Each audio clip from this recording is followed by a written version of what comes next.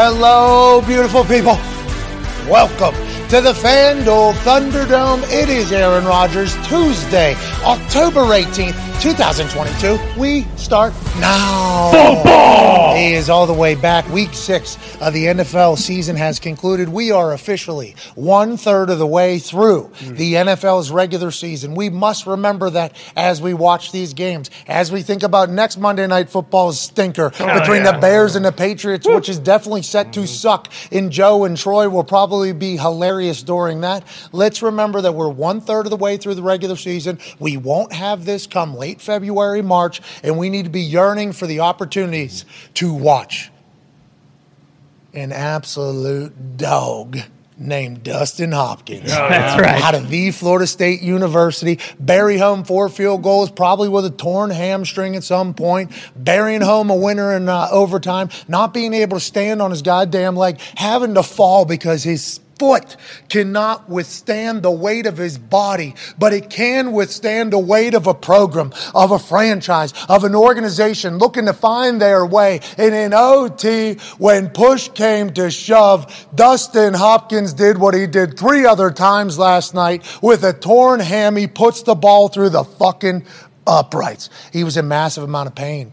His teammates saw him. The world saw him. They hoisted this one-legged man up onto their shoulders to say, pal, you are the grittiest dog we have ever seen in a football game. Shout out to D-Hop. I'm proud of you. Hey, D-Hop. Shout out to J.K. Scott. Hitting one so damn high that his gunner's able to dump a goddamn guy on the returner. Ball comes loose, setting up that overtime kick from Dustin Hopkins. It was a special teams dream last night. And maybe not a wet dream, because I don't think we're prematurely ejaculating whenever we're half asleep. That thing was coming to fruition in a slow game. That was a long one. J.K. Scott hit like a 14-yard punt in the first quarter. At the very end of the game, when you need him, puts one up in the sky. Gunner dumps a guy. Dustin Hopkins buries a kick. And that's what football is all about. That's Good right. special teams. Goddamn right. Other than that, Russell Wilson had the greatest first quarter he's ever had in his entire life. Then he'd go on to have the worst second half and overtime he's ever had in his life. That's right. What the fuck's going on in Denver? Is Nathaniel Hackett in way over his head? Sure feels like it. He's never called plays before. You know what I'm going to do for the defense side of the ball? I'm going to sign somebody else that's never called plays before to run the defense. It feels like the Denver Broncos, with, their ownership in attendance last night, watching with good seats, feels like they might be completely fucked for the long haul here. Yeah. I have no idea how they figure it out. Brandon McManus is a dog. The team's got issues everywhere, it feels like. And if you look at Melvin Gordon and Jerry Jeudy talking in overtime, when Melvin Gordon only got 3 touches, I believe, playing against the team he used to play for, where they actually put a clown face on him on the Jumbotron, I would assume that this is a conversation that's potentially going, look at this motherfucker. This motherfucker ain't do shit. 16 points. We got you staying on the sideline. We got me fucking not getting the ball enough. I did have Jerry Jeudy for an anytime touchdown scorer. Yeah. That had clearly never happened. It was just, the team sucks to watch. They're boring to watch. Brutal. They're 4 games into their 7 primetime game run that they have this season. So hopefully by the time we see them on TV next, they will be much better. I doubt it, though. Congrats to the Chargers on getting that big win. Way to go, Chargers. They did not cover 4.5, though. Nope. Broncos ended up covering last night, so good luck and congrats to all the Gomblers. Speaking of Gomblers, we got 2 good Gomblers right here. Wow. At Boston Connor, at Ty Schmidt of the Toxic Table. Connor, we'll start with you. Denver Broncos fucking stink at football, pal. Yeah, it's brutal to watch. It's a bummer that they do have 7 primetime games. It is what it is. And, the whole Russell thing, the contract, all of that. And then you think about the picks that they also gave up, 2 firsts, 2 seconds. That stinks. The players that they sent to Seattle, Noah Fant, the starting tight end they had this year wasn't even active yesterday. And then the rookie that they had, ended up scoring their only touchdown, which is nice. But, yeah, the entire thing doesn't make sense, and we talk about it. If Russell were to be moving around a little more, maybe they have more success. First quarter, moving around. Right after he does do a little, dance in the pocket, sling the ball. Next play is a touchdown. So it feels like the, answers might be there. But, yeah, the whole team's in disarray. They're 2-4 in one of the better divisions in football. It doesn't seem like there's much hope for the rest of the season. Like, it honestly feels like their season's over. There's no division in the locker room. Russell Wilson told us that last night. He looked incredibly awesome in his post-game press conference, always looking so clean, always looking so professional, and then on the football field not looking like what the Russ we thought we saw maybe 5 years ago or so. We got somebody joining us on the stage. There's obviously Tone Diggs here, one half of the Hammer Cowboys, and we got a host of In the Trenches. 12 year? 12 year. I don't know if your mic's on. 12-year. There it is. Yeah. NFL vet, both an offensive lineman as a center and a guard and a wedge for kickoff return teams. Yeah. Fullback as well for some teams, but also a Super Bowl winning coach. Ladies and gentlemen, AQ Shipley. Yeah. AQ, you said, and this is off air, so I don't know if you wanted to say this on air or not, but I apologize. Shouldn't put it into my head. You said if Russell Wilson was Russell Wilson 5 years ago, Seattle Seahawks would have never fucking let him out of the building. You still believe that on air now that we're talking about it? And what did you mean exactly by that? 1,000%. I mean, he's too good of a quarterback 5 years ago, right? There's no question about that. And then you look at that Seattle Seahawks team, they're built to go. You don't like the way I look? I mean, you just look like you're really stretching. You know, you don't have long necks or anything. I think you could sit back a little bit. Just a little bit? Let's see. Go ahead. Top. We still good? Yeah. There you go. Okay, good. Well, I'm used to the little. Well, it doesn't work actually because there's a power supply in our fucking stage that is actually cutting it off whenever you're standing above. That was perfect. You know, whenever you get the hangers and you walk over like a pipe and they cross, that's what happens on the stage with that fucking lav mic right over there. It just crosses and cancels it out somehow. So now we're good. Right here, we can hear? Yeah, so whenever you pay the amount of money that we paid for this stage in this studio, that's what you get. You just get random dead spots in the middle of the stage that you're not told about until you figure it out, with Zito basically running the wire test. running the hangers. Running the hanger test to see if we can get there. So that's why we had to go to an actual mic. You look very professional, but I didn't want you straining while you're talking. Well, 5 years ago. I got a bad neck. Yeah, exactly. You I know that. say. It's actually a part of the problem and why you're here right now, as opposed to on the Tampa Bay Buccaneers, maybe helping out Tom so he's not motherfucking the offensive lineman, which we will definitely dive into. But you said if Russell Wilson was Russell Wilson of 5 years ago, there's no way the Seahawks are letting him out of the building, no matter how unhappy he is.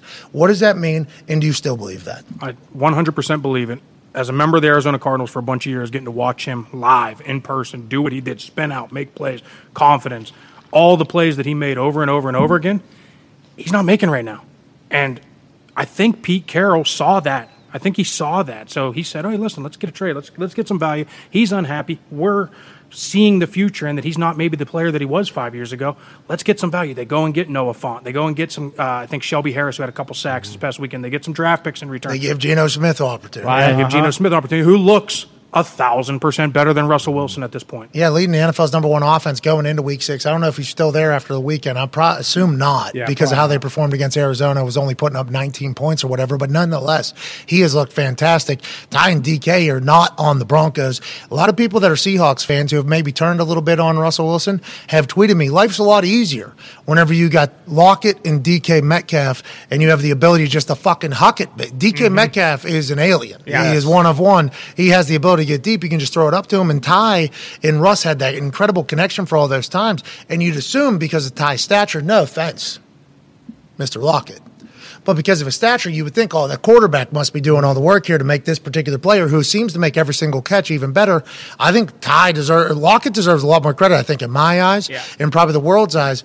But nonetheless, Pete Carroll deserves a little bit more credit is what AQ is saying. He fucking seen it. He saw Team 3 growing a little bit bigger, saw Russ maybe worrying about some other stuff on the field whenever they weren't doing certain plays, because Pete's got to watch every single play in practice and in the game. He's watching everything. He's getting reports from every single coach. He would be the motherfucker that would know before anybody else. So whenever numerous people come in and say to him, hey, we can't do this anymore because Russ doesn't want to do it, so we got to do this. And Pete's like, that's why we're good. So then Pete Carroll says, all right, we'll finally trade this guy. Even though Chicago Bears last year attempted to do it, I want to get another year look at this thing. And you're thinking that Pete Carroll deserves a lot more credit in forecasting what Russell Wilson was going to be, as opposed to Nathaniel Hackett getting buried for Nathaniel Hackett's offense being pretty shitty, it appears. Is that, you think it's Pete or you think it's Hackett? I think it's probably a little bit of both, right? I think the Seattle Seahawks have always had a really good running game. Denver, no run game, right? No run game. Gordon's on silent. Murray's a big fuck, though. Huge. I forgot how big Latavius Murray is. Yeah, running back's hurt, too. Javonte's Javonte Williams out for the year.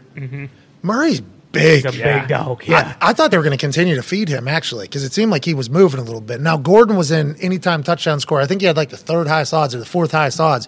So him not being on the field was certainly surprising. But when I saw Latavius Murray, I'm like, oh, God damn, that guy's still fucking very big.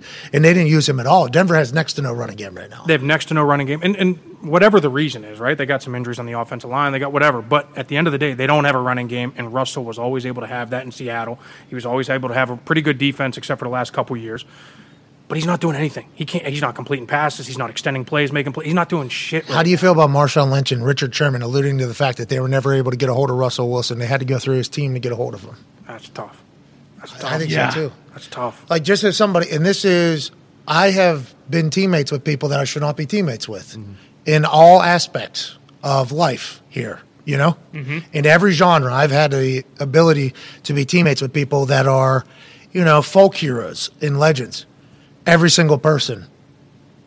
Able to get a hold of. No problem. Sure. Calm. Because you're part of the team, I'm not talking about just with the Colts and obviously being able to text Peyton. I'm the fucking punter, and Peyton's invited me to the thing, able to text him, hit him up, talk to his fucking dad. That is something I think a lot of people could do. WWE, as soon as I get there, everybody that's at the top of that fucking team is like, hey, you need anything, you hit us up right here. I get to fucking ESPN right now. Literally everybody is like, hey, you need to get a hold of me. Here's my number. Here's how it goes. These are all legends of people that are, because whenever I'm talking about WWE, I'm talking about like fucking Brock and Vince, fucking everybody was like, hey, you need anything, you fucking, Kevin Dunn, Bruce Pritchard, everybody was like, you need anything, you text Michael, you text me directly. It's like, I assume that's how good teams operate. Like, hey, if you need to make something happen, let's make something happen. So whenever Richard Sherman and Marshawn Lynch were like, yeah, we would have to text his team to get a hold of him. I'm like, so he's already putting up a barrier with the rest of his team, right? That's just naturally what you're putting up there. That's not a good way to fucking build friends, earn trust, or lead, I don't think, AQ. No, the locker room is everything, right? That's when you're done playing, that's what you miss. You miss the camaraderie. You miss the locker room. You miss all that that's why you stuff. come in here and fuck up all my shit. Done me. On your Yep, toilet. every week. Yeah, I don't understand why you locked that door. I don't get it. That's literally my only room that I have, like, to myself. I was really looking forward to spend a little time in there. You and me were the only ones going into the bathroom in there, and they just put the lock on within the last week, and I had to really consider when you were coming in here. I'm like, do I let AQ come in here and continue to just demolish my toilet, Right. piss all over the floor, Oh, yeah. and then leave, whatever the fuck, and Cubes then just walk yeah, out? yep. Do I want to continue to do that, or do I maybe want to let AQ know, all right, Draw a line. everything you were doing the last couple of weeks, you were the only person in there other than me, You made your point. No, but I think I left it locked, honestly. That wasn't for me? That was not on purpose, no. okay. It was actually I'll feel just better about it. because I almost left my fucking It's a keys happy in there. coincidence. It was a happy coincidence, which I should almost now, now that I think about Yeah, it, it's the standard. maybe Maybe I should lock it going forward. But it is a real thing. Like, I don't know how any team does well. Like, I don't know how they had that much success almost, I'm thinking now. If Russell Wilson was that extended? No, disconnected from the program and from the team. We're learning a lot more now, I think, about Russ than we ever have in the past. And I don't know if it's all good. How long can Russ just maintain this super positive, always good guy outlook with everything we're hearing? At some point, we're going to see a human Russ, and that's what I think is going to happen at some point. I thought maybe last night we'd see it because of how the second half ended and how that game went and how just, it is a terrible brand of football that they're playing. So bad. Herb Street talked about it whenever he called the game. He's like, we got a new offense coordinator, new quarterback. Nobody knows what's going on. While they're still trying to build their culture and build their rules and their guidelines and how they go about doing things, like there's a lot figuring out. I get that. But whenever you're a Broncos fan, you're paying $200 and some million, and you've been told for a long time you're one quarterback away from going to the Super Bowl, and then a quarterback that has won the Super Bowl before comes in, he's being heralded as, this guy goes and puts his pads on, plays catch and Monica. This right. guy's more prepared than anybody. This guy's the smartest quarterback of all time, which is kind of what we've all said because I think that's what we've all been, told and believe. And he's had a lot of, and it's just terrible fucking. I can't say it's enough. The Broncos on primetime are doing the NFL a disservice right now. For sure. And it's Russell Wilson on primetime that's doing the NFL in a disservice. And that kind of go against everything we've talked about for the last fucking 10 years. And it's literally, when you talk about the Broncos in primetime, it's strictly him. The defense is top 5 in literally every single category imaginable. enjoyable to watch too. So they're fun. Surtain They locking folks down. They get after the quarterback. The secondary's awesome. Joel, the linebacker, always blowing. It's strictly Russ. It's not the defense. Their special teams is pretty good. Waitman hits 54-yard fair catch. I love that last guy. night, they obviously had the muff punt, but other than that, So I guess technically, I did not know it was against the rules. Did they change that? I don't know. Somebody tweeted some account that was a Broncos media member, Sure. screenshot the NFL rule book and highlighted where you're not allowed to purposely put, and once a fair catch is called, you're not allowed to, I guess it was an asterisk underneath a rule and everything, because we used to be I mean, that's what we're, hey, The strategy. I'm hitting fair catches. That's what we're trying to. You get down there close enough, you fucking dump, buddy, right on returner. Like, this is what we are trying to do. It's actually a full speed run, stop, dump into it is like a plan that we used to use. I guess it's against the rules now. I have no idea because they were talking loud about it, but it was executed fucking perfectly. And Chargers are lucky for that. Yeah. Because let's just say Russell Wilson gets that ball back. It would have been at like the 40. It wasn't that good of a punt, really. It was high, wasn't that far. It would have been at like the 37 or 40. I forget the exact number. Russell Wilson could fucking get into McManus's range there. McManus got a big leg. He already hit one from earlier from 50 plus. It looked like a fucking chip shot. Yeah, 35. Yeah, 33, 34. Like, he could get in. There's nothing to say. yeah, easy. Even though they haven't been able to the entire second half or overtime, a couple weeks back, Russell Wilson was able to fucking move in the last drive and win a game. So I'm just saying we're holding on hope that it could be anywhere. But there was a couple decisions that Staley made last night that people are continuing to go, like, what is this guy's deal? Honestly, what is this guy's deal? Keenan Allen, they showed him a bunch. He wasn't dressed last night after his tweet last week saying, what the fuck are we doing? It's hard not to ask that, I think. There's a lot of bad fucking football going on in the NFL right now, Ty Schmidt. No, yeah, absolutely. And it's easy to kind of just get stuck on the Broncos from last night because they look so bad and they've looked so bad for the last several weeks. But if you're a Chargers fan, I don't know how you walk away. I mean, you got to win, so like that's great. But There we go. Hey. I don't know how. There we go. 4-2. I don't know how you're excited about that team. I mean, because it is. It's like Staley.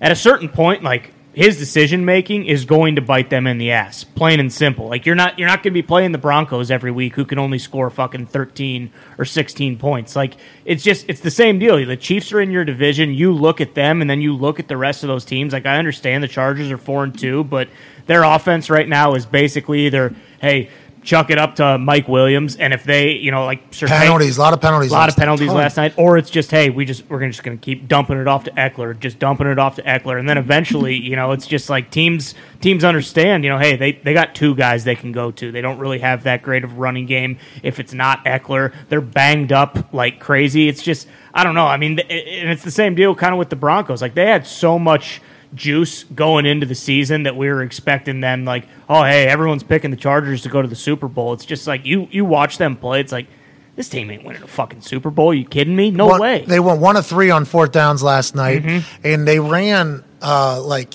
all of the fourth downs of the last couple weeks. Pretty similar play. Yeah. It's a very similar play. It is almost, and Staley has said this, so I guess I respect him saying it and living it. He's like, I think my guys are better than your guys. He's doing a lot of draws, and then he's got that slant play on fourth. Yeah, so it's literally like, hey, we are fucking, my guys are going to move your guys on 4th and 1, or my guy's going to beat your guy off the line. It's like very almost predictable what they're going to do. Not saying that I have a big football IQ. I do not. I'm trying to get better. That's why we got all the segments we have on this show. But it just feels like the decisions he makes, although they are abnormal, and I guess they're more aggressive, and the players love that shit if it works. At some point when you're watching, you just got to be like, God damn it, will you just punt the fucking ball, dude? Will you just punt the ball? You say you have faith in your defense. I saw Derwin James make a massive tackle last night. I think it was on Murray. I think it was on Latavius Murray. I think he had one where they were fucking squared up in the hole, and I thought Derwin James was a dead man. He made a massive tackle. Like, I think their defense, Kyle Van Noy made a couple plays. He was getting moved a lot. I saw him get – there was a moment where he got buried in a pile out of nowhere. I saw him I was watching him get out of the pile the entire time. And I'm like, I'm wondering if this man at this point is like, am I close to retirement right now? I was just saying, and he didn't. He jogged right out, high five right back in there. Kyle Van Noy is still very much in it. But they're 4-2. Right. Which is an incredible record. I would love to be 4-2 right now if I was a coach. Sure. If I was anybody, I'd be happy to do it. And any coach in the NFL is going to say, it's hard to win we've won 4 games. Okay, everybody needs to relax, get off our ass. We've won 4 games. It's like there's stuff happening there where you're like, is this what we're going to be all year? Is this what we are again? Have we not learned anything from last year? But Staley lives by code, dies by code. It's Bruce and Linda's coaching tree. That's his mom and his dad. Dad's a high school football coach. He's going with his gut. He's 4-2. I guess we can't judge him too hard until the loss comes and we're like, we've seen this coming from a mile away. Go ahead, Diggs. At this point, I mean, he is who he is. He's going to keep doing that bullshit. Whoa. They're winning 4-2. Sure. And, they do have 2 of their best O-linemen out, and Bosa's out. So and Keenan Allen hasn't played yet. So maybe give him a little bit of maybe. Yeah. But I saw a stat yesterday, okay, talking about offenses in the NFL. 2020 through week 6, 559 touchdowns. 2021, 531 touchdowns. Through this year, 449 touchdowns. So 110 less touchdowns than 2 years ago. Defense is getting better, AQ. Everybody's catching on to the system that everybody's running now because it kind of became the thing. Like, oh, we're all going to run the same type of offense. We're all going to do the same type of shit. Now the defense is caught up. Is that what we're thinking it is, AQ? Here's my theory on it. And Here we go. Yeah, here's my theory on it. I think defenses are starting to do this bend but not break. They used to do this. Let's get aggressive. Let's go cover zero. Let's run these blitzes. Let's get after them. Let's try and make plays for losses. Now they're like, fuck it. Okay, here's what we're going to do. They're going to get their yards. They're going to get their yards. We're going to get down to the red zone. And then what we're going to do is we're going to use the back line as 12th defender. And we are going to just bend but not break, let them kick field goals. Or the new trend of the NFL among offenses is, hey, let's go for it on fourth down no matter where the fuck we are. Hey, Sure. let's Might get get the down ball there. going the other way. Hey, and then you get no points. Now it's a huge win. We bent all the way down to the 2-yard line in Seattle's case this week, right? Cliff Kingsbury goes for it on fourth down numerous times in field goal range, right? You walk away with no points. And you're Pete Carroll, you're like, oh, we did it. Let's go. We did it. It's interesting because as a punter, we would have defenses that were bend but don't break defenses. And I appreciate it. It was their actual strategy. Like, hey, if we can get a turnover in here, let's definitely try to get a turnover. But we're really not worried until they get to about the 40, our own 40. So you pin them, and it'd be like, all right, here we go. And then defense is like, hey, we're going to take one shot at this, maybe with a blitz down here. But other than that, we are just going to sit back and let them move. It's good for fantasy. It's good for fucking gambling yards, over yards. It's good for the NFL, right? Because they're seeing big-time plays and balls moving. It's good offense. But whenever it gets tight, it does seem as if every defense is locking it down now. And I don't know if the bend but don't break defense is good for the NFL long-term, less points. But I do think it is a nice mixture for the fan where we're getting highlights, we're getting yards, we're getting some – unless you're watching last night, you're getting some moves, you're getting some exciting plays, but then you're getting some D guys that are fucking locking people down. I wonder if this is the new norm. I wonder if this is just what this season and next season is going to look like with this defensive stuff. Well, and it does feel like the defensive have changes, but don't you think this is why the NFL is cyclical? Like, I would wonder what the touchdown kind of decrease was before it turned into like this pass happy. Oh, some type big of boys offense. get down into a red zone. Exactly. Like I bet Are you signing back up? No, I'm done. Come on, AQ, get back in there. But I wish. it feels like if teams do it'll be interesting to see how teams do that are kind of run dominant going with the rest of the season. Like it feels as though maybe the Titans will have a lot of success, and granted, some teams have kind of the balance, like the Chiefs and the Bills can run it and they can throw it. But it does feel like this is kind of where the tide will turn. Maybe in these next few years, we might get a little bit more of a run and happy team. There's always been bigs, calling the bigs, goal line package. What if there is like 6 dudes that they keep? Couple swing offensive linemen, couple fullbacks. We're going to get by with them playing some special teams, and then we're going to call them in, and we're just going fucking old school, pound the rock. Baltimore could do that, you think, with Ricard. We're going to see a clip later, I think, from the Baltimore Ravens. They kind of have that going on, but they can't hold on to a goddamn lead right now. What are your thoughts on that Baltimore team, AQ? I don't know. Every time I watch them through 3 quarters, they look incredible. Incredible. Through 3 quarters. And then for whatever reason, something happens. They either take their foot off the gas, whatever happens in the fourth quarter, and, it's one play. It comes down to one play in this league, and, you get the what is it? It was a botched snap, and Lamar rolls around, fumble or pick, and then here we go. Now we take the lead. Now you're fighting for your life. And why does the center do that to Lamar, by the way? Yeah. When we try to win a game, why does Your the center ball, ruin land everything? it, bomb. It was rookie center, definitely an early snap because he was not expecting. You could see that. I mean, that snap was right here. Well, you don't just judge Lamar either, right? You judge everybody else on whether or not it's an early snap? Well, yes and no. I mean, I think when it's one of those things when it hits him right here, he's just not expecting it, right? Like that's definitely it was snapped early, or Lamar fought. Well, that's what I'm saying. We probably should look at everybody else and see Yeah. what everybody else was expecting. We'd probably 100%. think on that. The Ravens are a fascinating story, but to your point about it being cyclical, are we about to see the big dogs come? Yeah. Are we about to see teams try to pound it because the red zone's getting so stingy because there isn't as much space when you're trying to open it up and throw it? And defenses, corners are getting better because they're having to lock people down since high school nowadays because the way the game has changed so much with the air raid offenses that have hit over high school and in college and 7-on-7s and 1-on-1s. So corners have certainly gotten better. Secondary has gotten better. I think it's gotten a little bit more sophisticated. You listen to Darius Butler talk about, we're going to be cover 2 on this side, but then we're going to we're going to be cover 3 on the left side or whatever. It's like, but then that could switch to man if a guy runs past this. I don't know if it's always been like that. I assume it has, but it feels like as it's getting more sophisticated and the athletes are getting better in the secondary, that being able to just open things up with your eyes and thinking like that might not exist for much longer. Have we seen the dawn of a new day? Possible. And does it revolve around big fucks running the ball in football again? And that might be the case. Well, and it seems like there are two philosophies that are like, because like the Falcons are absolutely doing that right now. It's like they throw it 11 times a game. 10, 11 times a game. 10 of 11 or 13 of 14, yeah, I think, or 12 and they of 13, make one somewhere. and they make no bones about it. It's like, hey, we're trying to fucking ram the football down your throat. And we're drinking beers. I told Wads after the game. How about that, by the way? I fucking love that. The offensive line and Artie Smith chugging Bud Lights immediately after going in. I mean, how much is he beloved in that locker room right now? How could you not be? You got cold beers. You got quotes saying, we're going to run the piss out of the football and then we're going to go drink beer. I mean, every offensive lineman loves this guy right now. He's going to be able to – it's almost like a college recruiting guys. Yeah. Like, hey, this is what our team is.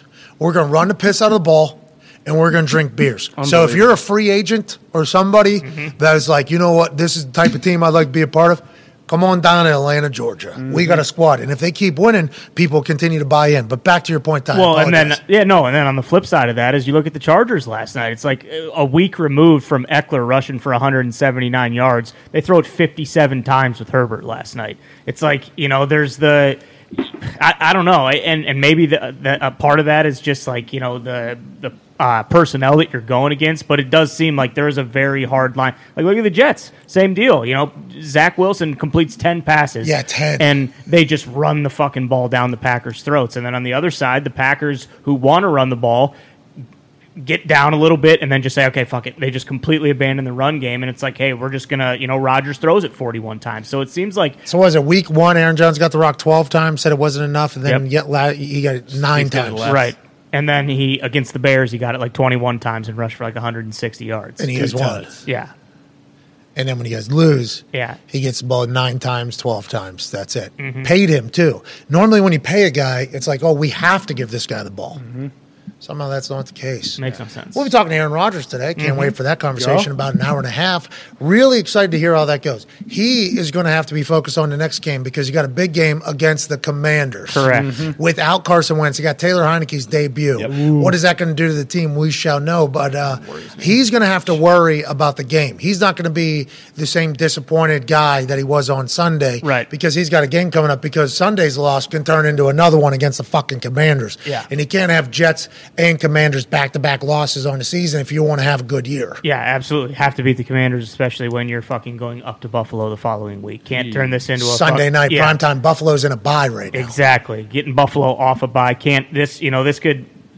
It honestly, if they get beat, like this could be the season here. You get a 4-game slide right in the middle there. Like it's going to be very, very tough to dig yourself out of that hole. So have to take care of business on Sunday. So that's a fan talking. Aaron can't talk like that. No, absolutely Aaron has not. to be like, how do we fix what we did last week and move forward? And no matter what he says today, he's going to piss somebody off with how he acts. But I'm excited for him to sit in the pocket. He has done this. This is the 3rd season. He has done this after terrible losses every single fucking year.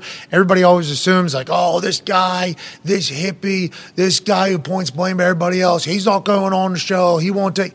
It's like he does. He fucking comes in here. Yeah. And he does. He sits in here. He literally sits in here and answers it all and chats about it all. I'm excited to hear where his head's at.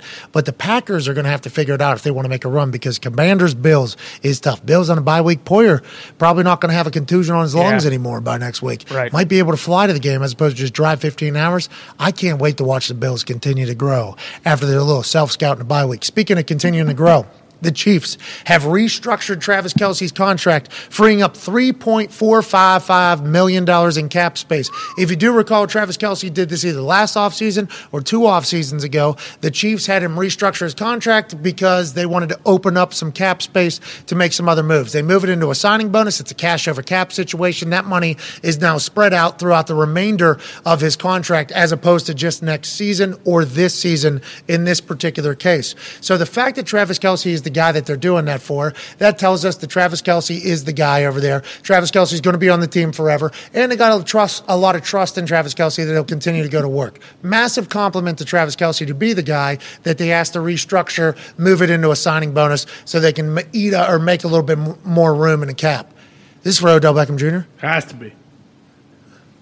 Remember, That's how I see it. didn't they give Kelsey just a out of nowhere raise before the season started? Yeah, took money from next year and gave it to him this year to kind of boost his salary. Yeah, so they've done this like 3 times Yeah. now with Travis Yes. Kelce's deal, just because they know that Travis Kelce, a Cleveland guy from Cleveland Heights, New Heights podcast host, Right. he's going to continue to work and show up. You can give him money. He's going to be a guy who he is. He's always going to be good. We love Travis Kelce around here. That podcast with his brother is fucking awesome. We're going to see some of his brother, Jason Kelce, today.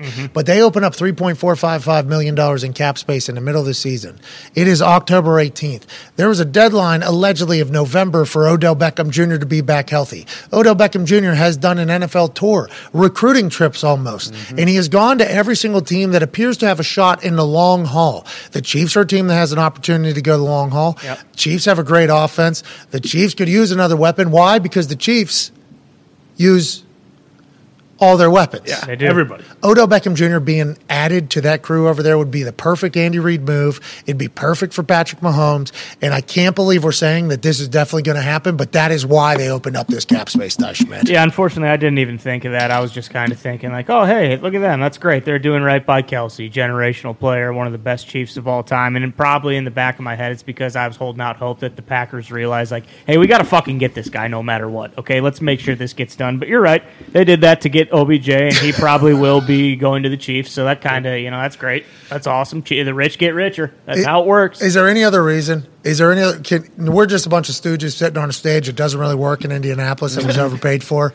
Is there any other reason why you would open up $3.455 million on a fucking Tuesday in the middle of October, whenever you're already 6 weeks into the season? If it's either for OBJ, if it's not for him, the trade deadline is next week or a week and a half or whatever. So it's for somebody. Like Chiefs are. Who's worth $3.455 million? Are there any big guys that are out there? No, it's not going to be a big guy, but I will throw this name out there. If OBJ is not there, I've started to see Deshaun Jackson's name kind of float around. He was on I Am Athlete. They were live in Philadelphia, maybe. He was And in Baltimore yesterday, I think. Pac-Man asked him on the interview, he said, are you retired? And I believe D-Jack said that D-Jack was ready. Yeah. He said D-Jack was ready to go. He said a couple of teams. He said Baltimore is a team because he was talking about Jackson to Jackson. He gave an answer to. I believe Green Bay was a Yeah, team that he mentioned said. the Packers, yep. I don't know if he said Kansas City or not, but What about Antonio Brown?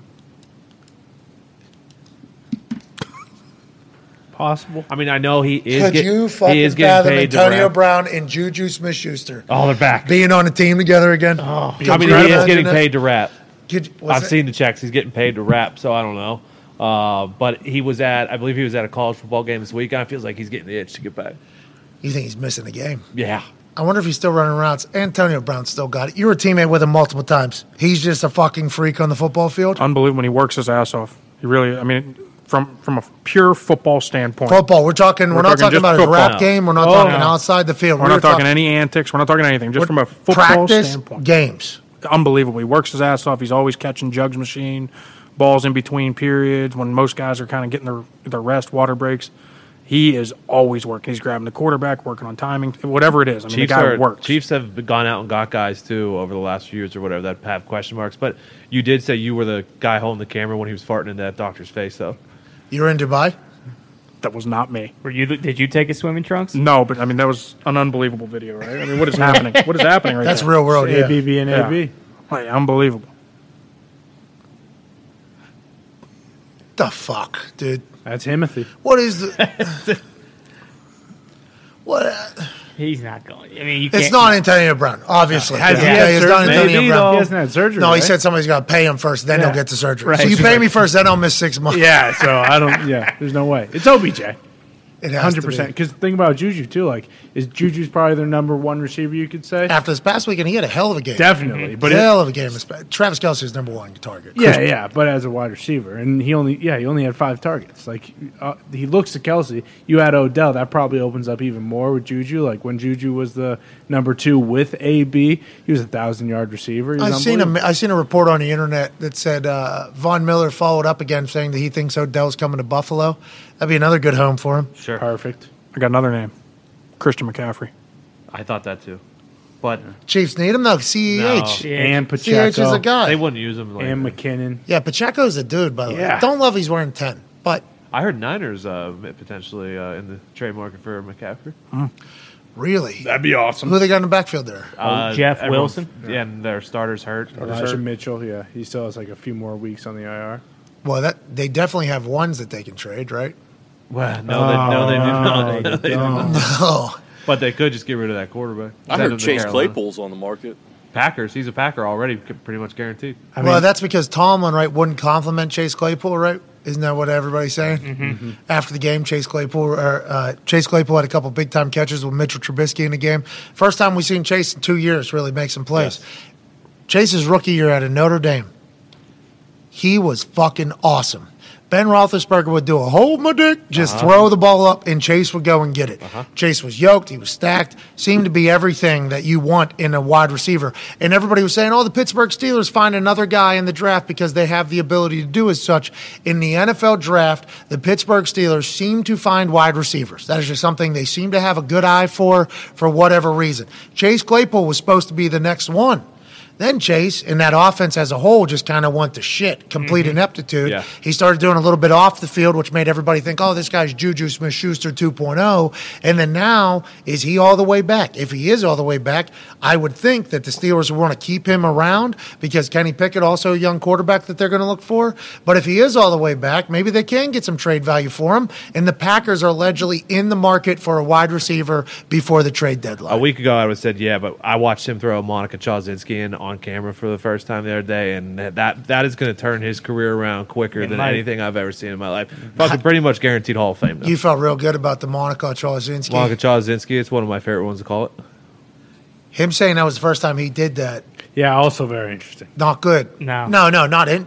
Hey, listen, you do what you it's a bold place to do it. I don't know if tobacco is necessarily the celebratory play. Like, tobacco was training camp when all these fucking idiots. You weren't really a dipper, no. I was not. No, he wasn't. But mostly the big guys would have a dip, a chaw, or whatever, and you're at training camp and you have nothing else to do, so you accidentally go like, all right, I'll fucking take one. Give me that. And then all of a sudden, you spinning. Yeah. Mouth starts watering. You start spitting all of a sudden. You're like, get this? Why would I do this? This is not fun. They're like, no, you always get sick. Yeah, your first 10, 15, 20 times. It's like, who the fuck? That sucks. Why do you fight through it? It's like, yeah, but once you get through that, the buzz is like all day. You know what I mean? I'm like, no. I've never been able to do the tobacco. So I appreciate that Chase is good teammates. Yeah, great. Seems like Chase is buying in. It seems like the camaraderie is high. Chris Boswell's talking shit about somebody on his way in. Danny Smith's doing his thing. It feels like the Steelers' camaraderie after that win is high. Is now the time to kick Chase off the fucking team and send him somewhere else? I don't know if now's the time. Need all the weapons we can at this point to make a Super Bowl run. Yeah. 100%. Sorry, beat the Bucs. Everyone said preseason they were the best team in the country. Yeah, what? In the country. In the country. A lot of college Number one football, team in the country. A lot of college football in my brain. I appreciate you having a lot of college football in your brain because you're going to go ahead and deliver that to my brain probably on Friday night, and I appreciate those Professor Diggs sessions on Friday night. If you need to learn more about college football, find the college football sports gambling enthusiast. Mm-hmm. That person understands the ins and outs a little bit more like I have with Tone. But if they're in for any wide receiver, you would think that'd be Odell Beckham Jr. Ty. Are you not pumped up about that? You think it's maybe Chase Claypool? You know what? Maybe both those guys come to the Colts and the Colts fucking make a runaway. Yeah, certainly possible. I'd much rather that the because you can just sign OBJ. Like, who know? I would imagine since the Steelers just drafted Claypool and he was a fairly high pick, like I don't think they're just giving him up for like a 7th round pick. So that kind of worries me what the compensation would be. Exactly. He also needs I don't know. It's just like you said. Like he was so good when he first got there, but then all like kind of the off the field stuff. I'm one of the top 3 receivers in the NFL. Like all that kind of bullshit. I don't know if that would really jive with what the Packers have going right now. You add another piece to that, I feel like that could be. If he comes in and doesn't just immediately light it up like that could turn pretty sour pretty quickly. Yeah, you guys can't be doing scratch-offs right now. Right, exactly. You need you need the sure thing. Plus, they already have to simplify that offense, and so what's adding a new wide receiver? How much more do you have to simplify that offense? Well, Matt LaFleur said, I don't even know. He doesn't know what that means. Yeah, what the hell are we talking about? I get it. I don't. I don't know what that means. We'll ask Aaron what he thinks it means for LaFleur to say he doesn't know what that means. And what did he mean whenever he said simplify the offense? And we might get an answer. We might not. I mean, who knows? Because football is a complicated game. So is the NFL, especially whenever you're top 3 in the league. Chase has to have that mentality, doesn't he? Has to. I mean, as a receiver, those guys, have to be the most selfish people on the field, and they have to be that way. They want the ball. They want the moment. And, I've never met a good one that didn't think he was the best and want the best corner on him and want the ball in every single snap. Same thing for the corners. They talked about that rookie last night. He was getting targeted. He had 2 pass interferences, and he makes a big-time pass breakup on 4th down. It's like you have to have this unbridled confidence that just makes no sense at all. I feel like I'm a rather confident person. There's some stuff that really will get me to doubt myself. But you meet some of these corners, and you see the way some of these corners are operating. I mean, they get bombed on. Bombed on. And they have to turn around in the next 15 seconds and square back up with that person and can't get bombed on again. They actually have to make a play. Like the type of mentality, dog mentality that takes is something I'm not sure a lot of humans have. In the wide receivers chase, I think he probably meant I have the capability of potentially being top 3 overall. Leaves all those out and says I'm top 3 wide receiver in the NFL. Has to have that mentality. Have to prove that you are that guy, though, if you talk about it. Hopefully he'll get an opportunity to continue to do that with the Pittsburgh Steelers, or maybe he is on the trade market. I don't know why you would if you're the Pittsburgh Steelers, but maybe he is, Boston Connor. Yeah, and, like, for the Packers, absolutely adding a weapon doesn't hurt, but it does feel like they have the guys like that they can just use better. Like, Aaron Jones can't have 9 carries. A.J. Dillon, sure, like 10 carries for your second guy isn't bad, but, like, they should be running the football, and I don't know if it comes down to the AJ's good, isn't he? Yeah. Yeah, but Aaron Jones is the straw that stirs the drink. Like, so I don't know if we really need to be like taking carries away from him. So AJ did, or again, put both those fucking guys on the field at the same time. It doesn't have to be one or the other. Goal line back. Come on, split backfield, right? But they absolutely need another receiver. Absolutely. Thunder and Lightning, Tiki Barber, especially Brandon now Jacobs. that Cobb's out for like 4 to 6 weeks potentially. Ahmad Bradshaw, Brandon Jacobs. That one. Brandon Jacobs was such a dog. He was. I seen him throw his helmet into the stands. What? 10, 15 rows against the Colts. It was awesome. Just fucking see him. Just leaving. Like security was like, "Can you give us that helmet back? He needs it for like fucking next series." I was looking it up. I don't think he meant to throw. I think it stuck to his glove. I think he was going to throw it like into a net or something, like into something. It stuck to his glove and it fucking went up there. He was not happy, but I remember thinking to that guy, like, I'm really happy that I'm just a low-life bum punter, because if I had to line up and tackle that guy, I would not want to do that. And then Ahmad Bradshaw would come and shake immediately after. Ahmad Bradshaw, great teammate. Hey, great fucking teammate. Hope you're well, Ahmad, by the way, if you see this. You too, Brandon. Hey, that was a lot of fun you guys provided. Oh, yeah. Thunder and Lightning. Let's, every once in a while, we like to provide people with an experience of something. Yeah, That's right. We are very fortunate to have the platform we have. There's a lot of people that watch this show, whether it's on YouTube right here, on Twitter, Instagram, TikTok, podcast, you name it. I mean, there is too many people that listen to our dumbasses talk and too many people that watch our dumbasses talk, but we appreciate all you. You're the greatest fucking people on earth. You people. You're very busy people, I assume, and when you're not listening to us spew dumb shit into microphones, who knows what you got going on.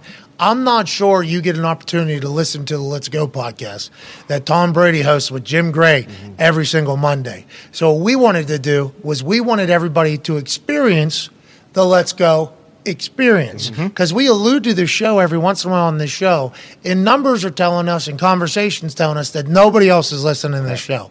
So we would like people to experience the Let's Go experience, the Tom Brady Jim Gray podcast from SiriusXM. Ladies and gentlemen, the Let's Go experience.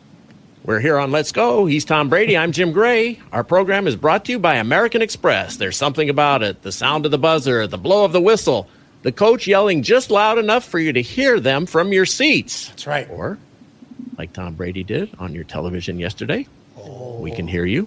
It's thrilling, and you can't wait to do it all again next week. Hell yeah. When you're with Amex, it's not if it's going to happen, but when. American Express.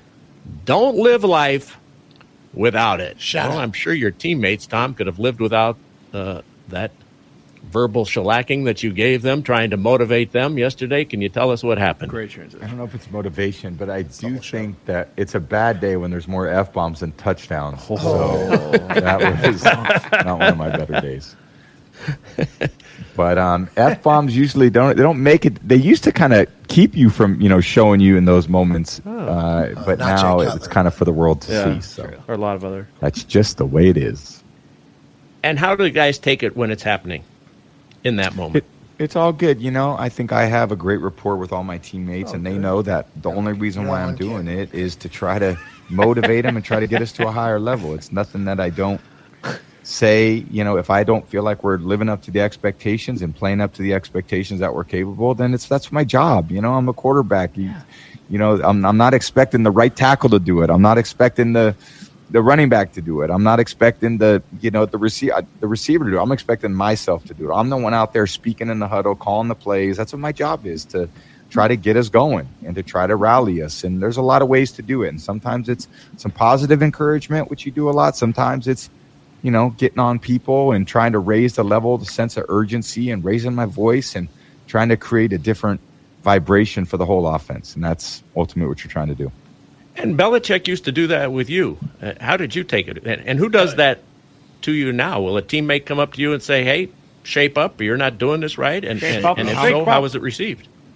You better Always. shape I mean, up. I think that's part of being a great teammate, is being receptive to what the people you care about think. If these people have a great deal of respect for you by the way that you show up to work and you're prepared, then you have the opportunity to say whatever you want. It's our team. It's no one owns the team. Well, the players don't, the coaches don't. Yeah.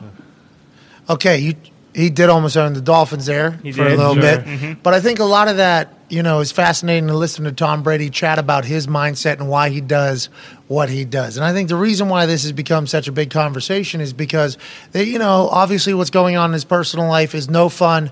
We don't want to dive into people's personal lives, although it is being told to us, and it's obviously affecting the way he's going about doing his business, in which he's the greatest of all time. So we just have to mention that for those of you that don't know, even though everybody on fucking earth knows that this is happening, because it is two colossal celebrities that have been together for a long time, breaking up publicly, one of them being the greatest of all time, who unretired to get back into the NFL, which has caused that. And now he's, seemingly ruining everything that he's built over the last 20-some years in just a mere 6 weeks. So whenever he's chewing out the offensive line on the sideline and he's saying, you guys are so much fucking better than you're playing right now. So much fucking better. And it's with 40-some seconds left in the second quarter. That game is not over. There's still a lot to turn around. I do believe that Tom Brady, in his mind, had no ill intent. I do believe that Tom Brady was going over there to try to rally a young group of offensive linemen, a group that has kind of been plugged and placed together with injuries all over it. Wirfs is still there. He's an absolute dog. But Hainsey, the guard, the other tackle, everybody is kind of new. So I think Tom was trying to motivate them. The thing that makes it very easy for every single human that watched that, both live and on the internet, is he was at Kraft's wedding on Friday night, missed Saturday walkthrough, flew on his own plane to Pittsburgh Steelers game. He was isolating himself away from the team, missing a pretty key component to preparation of a game, which is a walkthrough, which once again, Tom Brady has earned. Tom Brady's the greatest of all time. Tom Brady's won a Super Bowl ring for a lot of people down in that Tampa Bay Buccaneers building. So there ain't shit anybody can say to anybody. Is Tom Brady abusing that privilege of being able to do as such and missing those things? That's a conversation for another day. But it's hard not to look at those offensive linemen and just go, oh, fuck, we could have done this yesterday. Remember, you were at that wedding with Robert Kraft and Al Michaels was doing. So it's easy for us to say that. Let's go to a man who's probably been in this exact situation from Tom Brady, AQ.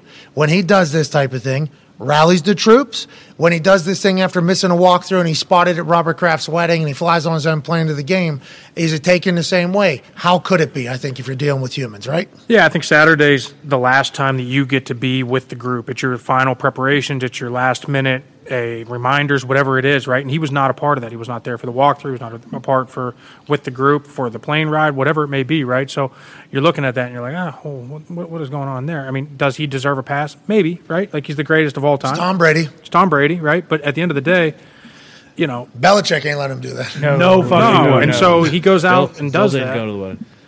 And the offensive line's getting reamed out. And it's just like, Optically. was he playing great? I don't know. Was the offensive line playing great? I don't know. But it certainly seemed a little odd, right? It seemed a little odd. Yeah, I think so. And once again, I don't think Tom Brady had any negativity when he was going over there.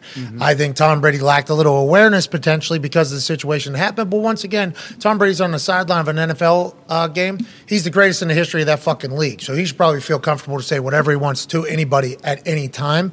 But I just think optics of it all, with the unretirement, all hell breaking loose in his personal life, going to a wedding, missing a walkthrough, traveling alone, then doing all that, them losing to a second-string secondary in Pittsburgh, out a defensive MVP, and a Mitchell Trubisky after Kenny Pickett. It's like the optics of it all look absolutely fucking terrible. And I appreciate Jim Gray asking him about it immediately after the American Express ad. Yeah, the one person who could probably actually give like the best insight is Shaq Mason. Because he played with Tom in New England, and then he got traded to Tampa this year, and he's their starting left guard, I think. Like, I obviously Brady has flipped out on the sideline before like this, but like you mentioned, it's the stuff that has happened this week and last week, and the stuff that, Tom leaving even in training camp for 11 days. And missing some during the season. Like there's so many different things that has never happened in Tom's career that has happened this season specifically, and then it just kind of all boiled over this weekend, it felt like. As somebody with no allegiance at all to the Tampa Bay Buccaneers, other than the fact that my friend was player coach, Super Bowl champion. That's right. Sure. Cool ring. And Clyde Christensen's quarterback coach. I'm a big fan of that guy. Bruce Arians, good guy. He's still down there, I think. We had a house in Tampa. Yeah, we did. Yeah. Go Boch. But aside from that, Tom, we appreciate everything you've done for the NFL. It does feel like your unretirement was one of the worst fucking decisions in the history of sport. Yeah. But do we have faith that Tom's able to turn this whole thing around? We're only going into week 7. They've looked terrible. Do you have faith that Tom can turn this around? Is he enough to make that team become a winning team? They're going to have to trade for somebody at some point. Rick Stroud talked about that yesterday. They're going to need at least another something to get them over the hump. But do you think that this team's able to turn it around, or is this a fucking failed year completely, personally, professionally, optically for Tom Brady, you think, AQ? I think if there's two people we've learned not to question, it's Tom Brady and Bill Belichick. We've questioned them both probably at some point during this year. Everybody's like, Patriots are dead. Or last year. Or the year. Patriots are there, right? I think we're questioning whether the Buccaneers are dead. I think the year we won the Super Bowl, called me at some point. We're like, you guys are dead. You guys fucking stink. Yeah, dead. Got beat by the Bears. Yeah, when you went down there, when you went down to that team, and Tom, remember, I was banging the drum loud. How many teams are going to want to sign Tom Brady? I said like 27 of them. What are we even talking about? It's Tom Brady. And then they're going, no, not that many people want to deal with Tom shit. It's like, what? That was at the time. Now we're learning there was a lot more teams potentially interested. They're talking about it. He goes down there. I had high hopes of being like, yes, this is the new NFL.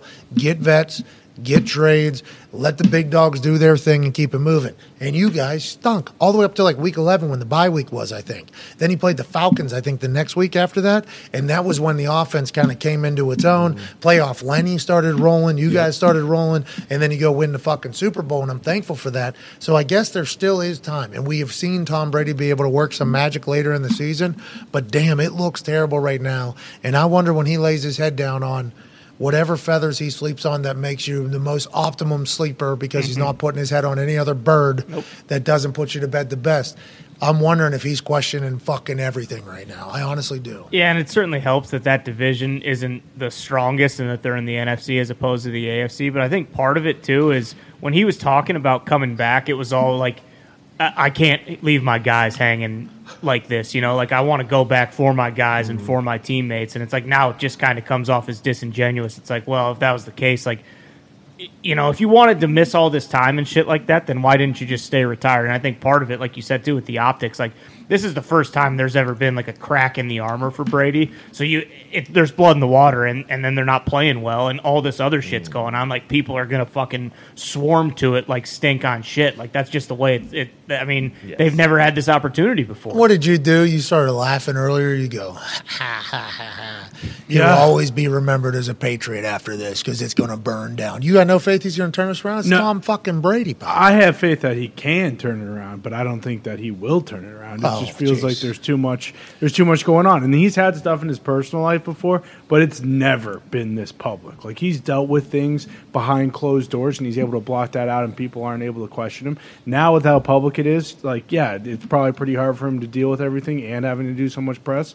And, yeah, I'm pumped that he stinks down in Tampa right now because at the end, if it continues to go how it is, people remember Tampa as the place that made Tom Brady just another guy in the NFL. Another guy. They'll remember New England as the place where Tom Brady now? became Tom Brady. All right. Well, I hope that's the case because Peyton, it's tough to find him in a Colts jersey unless it's the statue downtown Indianapolis. right. Yeah, that's 1-1. In fairness to Tom, what's Bob Kraft doing scheduling a fall wedding in football season? That is, yeah. What's he doing? It seemed like it was well planned out. And Well, I saw Meek Mill and Ed Sheeran did a freestyle. Yeah. Elton John was Meek there. Mill actually led off with saying, I wrote this with my heart on the way here. I wonder what that was all about. How about him coming out of Philadelphia game Sunday Night Football? Sweet. Hold up, wait a minute. Mask over his face. I didn't fully understand because we couldn't really hear him. Right. Cold? I thought maybe we drop it down during the I performance. enjoyed he kept running in cheerleaders, too. That was my favorite part. Yeah, he was stepping on them. Yep. And they were, but he was so zoned his in. show, yeah. He was so vibed in. He was with the music. He didn't even know what his feet were doing. You know, he's just letting the music kind of hit his bones. Meek Mill, what a life story that guy is. Yes. Yeah. I'm excited for that to be told one day as a documentary. Should be a great time. Let's end hour one in a beautiful fashion. AQ.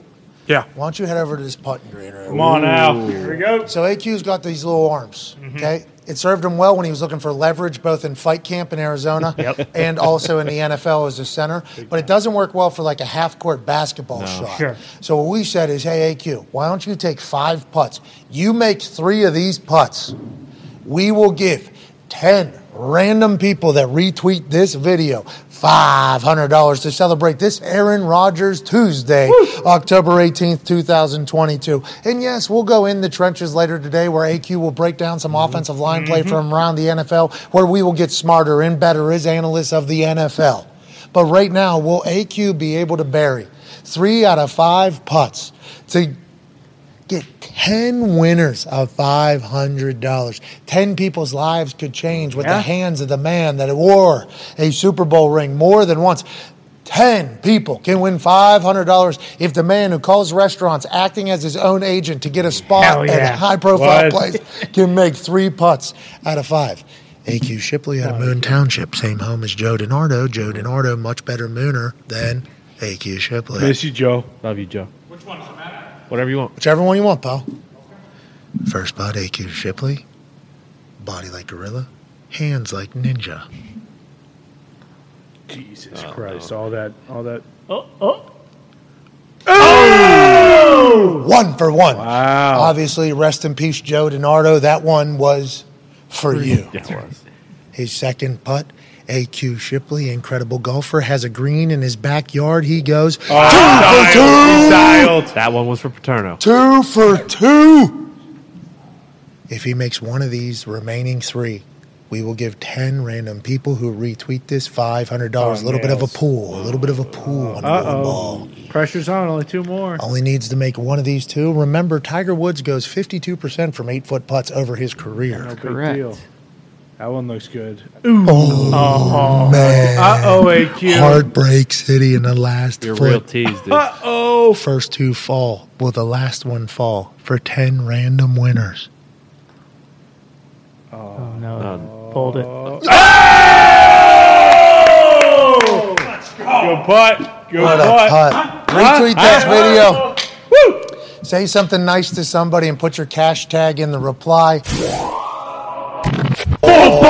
He's done with its 6th weekend of beautiful matchups. It ended last night in an electrifying Monday Night Football matchup that saw the Denver Broncos, a mile high, travel to SoFi Stadium in Los Angeles to take on the Chargers. And because of a kicker being an absolute dog, burying 4 kicks, including one in overtime with a torn hamstring, the Chargers walk out of Monday Night Football with a dub. They're currently 4-2. A lot of questions. Will they win win a Super Bowl? Will they continue to make the same mistakes they made last year? Who cares? They got to win. They survive until next Sunday. The Broncos, incredibly boring to watch play football. What are they going to become by the end of the year? Hopefully something that will make somebody in the Denver Broncos faithful, Broncos country say, let's ride into the future with a man we paid $260 million before we saw him take a goddamn snap. Is Nathaniel Hackett in over his head? It does appear to be the case. We shall see how week 7 of the NFL season treats us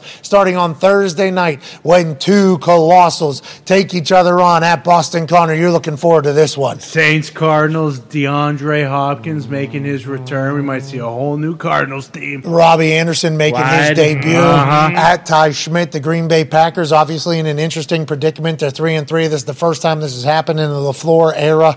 We have Aaron Rodgers in about 50 minutes. Where's your heart rate at right now? Where's the anxiety at of Ty Schmidt? Last night's Yankees-Guardians game got rained out. Now it's been pushed to today. We got Aaron Rodgers Tuesday. The Packers seem to be trying to figure some stuff out. Where's the heart rate at right now, Ty Schmidt? Yeah, not great. I'm very worried about the Yankees game today. That's kind of what is, taking most of the bandwidth in my brain right now. With the Packers, it's tough because, it is still so early. They're 3-3, and, you look around the league, shit, I'm glad I'm not a Broncos fan. You paid all this money to Russell Wilson, and it's like their season pretty much feels like it's over. So Packers, they just need to take care of business, but they do have a tough schedule coming up. And the hardest thing is that it just has looked so ugly.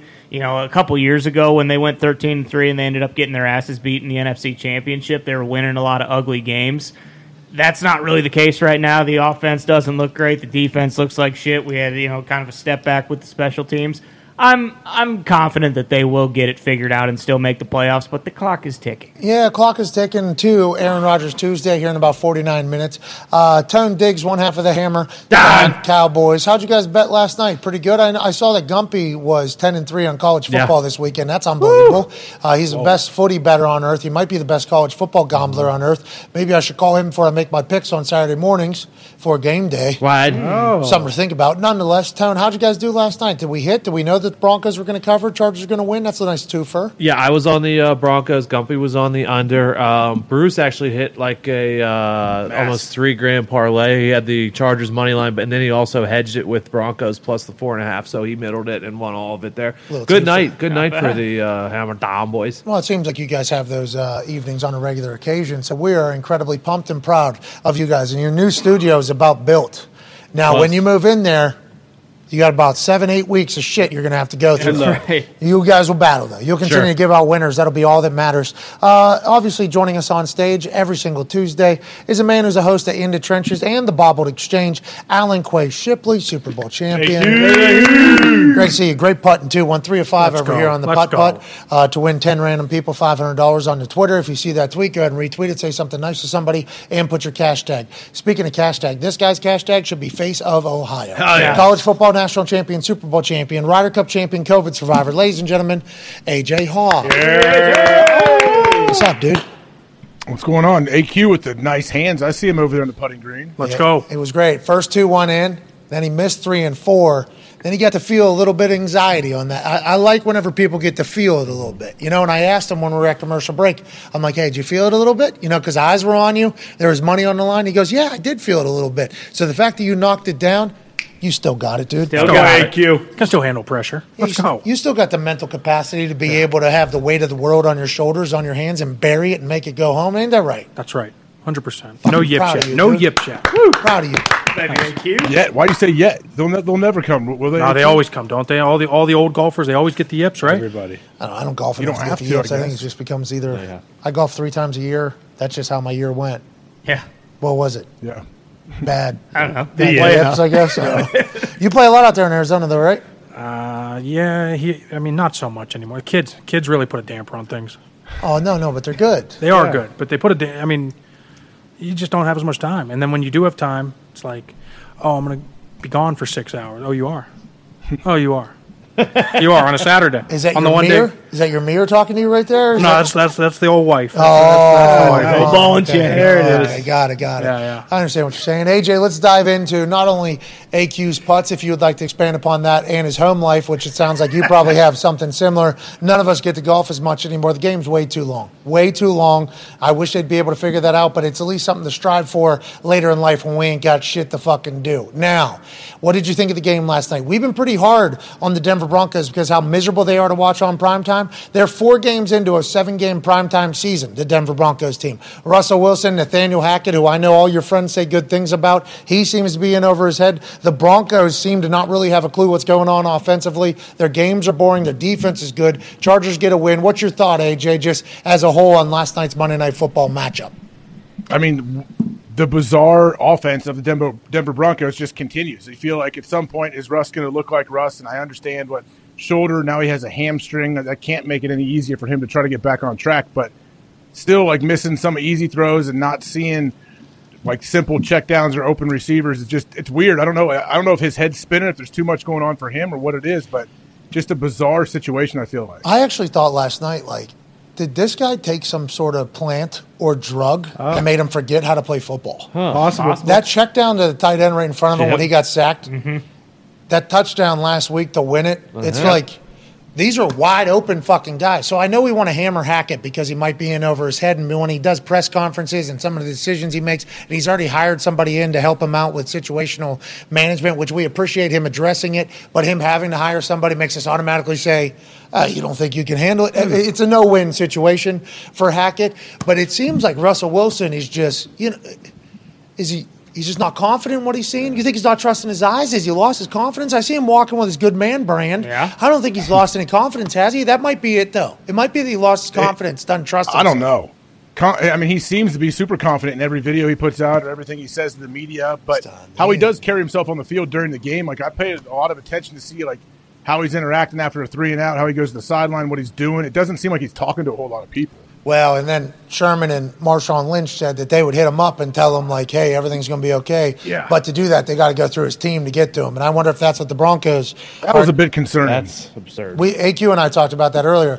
And I mentioned how not only in, like, football, but, like, I go to the WWE, go to ESPN, this particular show, anywhere that I've felt like, I'm part of a pretty good team here. Everybody is attainable. Everybody is like, actually like, hey, you need anything, you ask me. Now, I'm busy, so I might not fucking get back to you like in the first 2 minutes, but if you need something, here it is. The fact that didn't happen all those years in Seattle, I'm surprised they won as much as they did, AJ. I'm surprised they won as much as they did.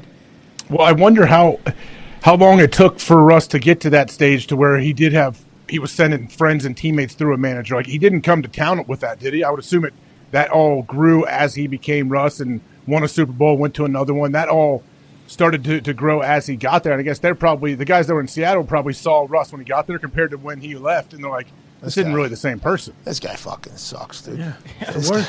That's like kind of how they all talk about it. And is it because Team 3 got too powerful? Is it because Team 3, started potentially seeing a little success? Team 3 started seeing abilities for Team 3 to make themselves more important in Russ's life. Hey, send them to me. I'll be the guy that kind of handles all that type of stuff. I'll be the lady that takes care of all your schedule, and I'll be the person that does this. In Team 3, remember, they're the ones that said, Seattle can't block for them, they don't let them cook. Right. Statement from Team 3. Not Russ. No, much different. The team, not 3. The team was saying this. And then he went on Dan Patrick. He didn't confirm nor deny what Team 3 said, but he said Team 3, they got their own compound going on. It's just like, it's a weird fucking situation this Mr. Unlimited guy is, honestly. Because what have we been told? Do you have anyone that you interact with that you do have to go through somebody, like a proxy to get to them? No, not like interact with them on a regular basis, no. Like, this is why I'm a bad host. I don't like bookers because I think they're scam artists. Bookers. I don't think they're doing anything. So I'll say, we'll book ourselves.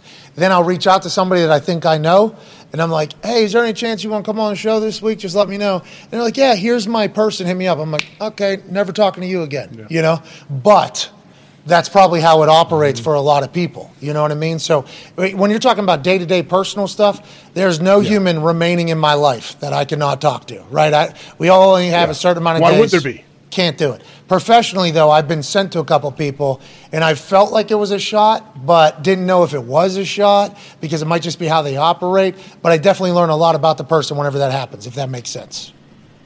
Yeah, I would just feel weird saying that to somebody if I was like, hey, here we go. Hey, what's your number, man?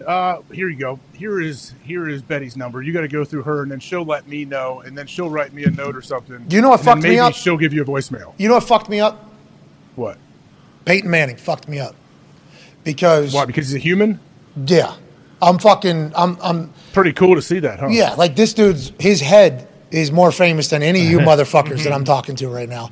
So, like, if this guy is just, like, interacting with everybody, texting everybody, hey, you want to do this? I got you. I'll do this. I'll do that. And then I meet somebody else that is way, right? But trying to become Peyton. Like, you could tell, like, this is what the Manning thing did. I'm going to try to go do that. It's like, it's hard for me to take that person serious because I'm like, this isn't the right way to go about doing stuff, I don't think. But, hey, I'm also a stooge you probably don't want to talk to, so send me to whoever the fuck you got to. But it is an interesting – that Richard Sherman, Marshawn Lynch conversation was alarming, and I think a lot of the shit that we're seeing out of Russ is alarming because it's vastly different than what we've been led to believe this entire time. Yeah, there's no way that's changed. Like, he came to Denver, and granted, again, we don't know this for a fact, but allegedly he has his own office in the building, and it's not as if he would get all this money and then all of a sudden be like, oh, you know what, now that I'm on a new team and I've been paid more than I ever have, like, I'm going to give everyone my number. And, you know, the Melvin Gordon thing was one, you know, situation where he wasn't playing. He got carries in the first quarter. He's on the sideline, and they're putting the clown face on him and all that stuff. But when you see Jerry Jeudy in overtime, like, pissed, and he's one of his best receivers, you got to assume that. He might be talking about how much Melvin on the field. Exactly. Why he isn't on there. We can never guess what somebody's pissed off about on the sideline. That's like on the side, like he might be saying, like, we got your fucking ass just standing on the sideline. We get fucking 16 points tonight. We have absolutely nothing, and you're just standing over here. He could have been saying that. He might not have been taking a shot at Russ. No. He might not have been taking a shot at anybody. We have no idea who people are talking about on the sideline. That's like when fans get real pissed off about a guy smiling on the sidelines. Like, what if an asshole like me walked up to a guy and said, like, hey, worst fucking day of our lives? Just like in an immediate... Oh, fuck you. You know, like that happens. They get caught on camera. Bad teammate. This person doesn't care. It's like you have no idea what's being talked about on that sideline right there. And it's hard for us to guess, but Judy's not happy. No. Gordon came out and said, they put a clown on my face. I wasn't able to fucking do anything, and our team was inept. Why aren't they putting him on the field? What is up with these coaches? Picking and choosing when they're using guys and holding grudges against guys. Is there just that much shit happening off the field that we don't know from the past? AQ, you would know. You've been a coach a lot closer. And I'm not going to say Frank. Yeah, how's that going to staff meeting, AQ? Like, if they're going to talk about not playing somebody, does the head coach bring it up in a staff meeting? What do they do? Like, hey, we don't like this guy? Well, 100%. And there's obviously a reason, right? So the running back coaches or whoever makes that decision, right? It could be the head coach's, it could be the GM's decision, it could be any of that. So that obviously always gets brought up. But it's funny you brought that up because bad teams find ways. They're gonna use that footage right there of Judy and him and like talk about that because it's a bad team, right? I've been on teams before with bad teams where like a coach, they'll get clips from like the game or whether it's the TV copy and find somebody smiling and be like, "What the fuck are you doing here?" Like, we were actually talking about how fucking inept you are as a head. What if? That's that's actually on me, Coach. Yeah, I went up to him. He was pissed because you guys didn't throw him the ball, giving him an opportunity. And I walked up and I said, "Could you imagine a dumb fuck like Nathaniel Hackett deciding you're not good enough to play?" And he laughed. So it was a pretty good joke, but that's on me, not on him. Thanks. Yeah. I'll let you go by. Imagine that coach stopping. I didn't expect that. It'd be amazing if that was said, but it would never be said, right? No, ever. Not in a team meeting. But it's real, though. Like, it's a real thing where it seems like grudges are almost held. I'm not saying that's what's happening with Melvin Gordon. How's it going with the offense and defense? The defense is playing very, very well. Like, how was that relationship between those two groups? Did you guys ever – no, you had Aaron all the time, I guess. Yeah, we were the ones – like, we had to pick it up, yeah. Yeah, we were the right. Yeah. This guy's bailed us out of 12 straight games. Man. We got to do something. Yeah, the offense was actually the ones mad at us. But there's a lot of times – where there's defenses that are like, okay, we'll try to win. We'll win this game, I guess. But then it comes to a point. It was with the Bears a couple years ago. Yeah. Remember the Bears? It happens every game. It gets exhausting, I think, for defense. The Bears, what was it, like week 7, I felt like, whenever they had the Trubisky, Foles, Who else was there? Chase Daniel. Chase Daniel experience with Nagy. And Chuck, I think, right? And the defense was great. Yeah. The defense was loaded. The defense was flying around. And then it just got to a point where the defense was like, Can't do it. These guys are giving up. This fucking offense doesn't deserve what we're about to go do. And that's not good. You can't do that in the NFL. You're putting shit on tape. You can't do it. But you could see how there's a little bit of a division because those that don't know, the offense in the NFL is its own team. The defense in the NFL is its own team. The only time people are in the same room really chatting is team meeting and special teams. And in special teams, everybody's sitting around their group. They're not really interacting. They're just doing their thing. So you're talking about two platoons here that are going to work every single week. And if you're the Denver Broncos defense, you see $260 million spent on that quarterback, okay?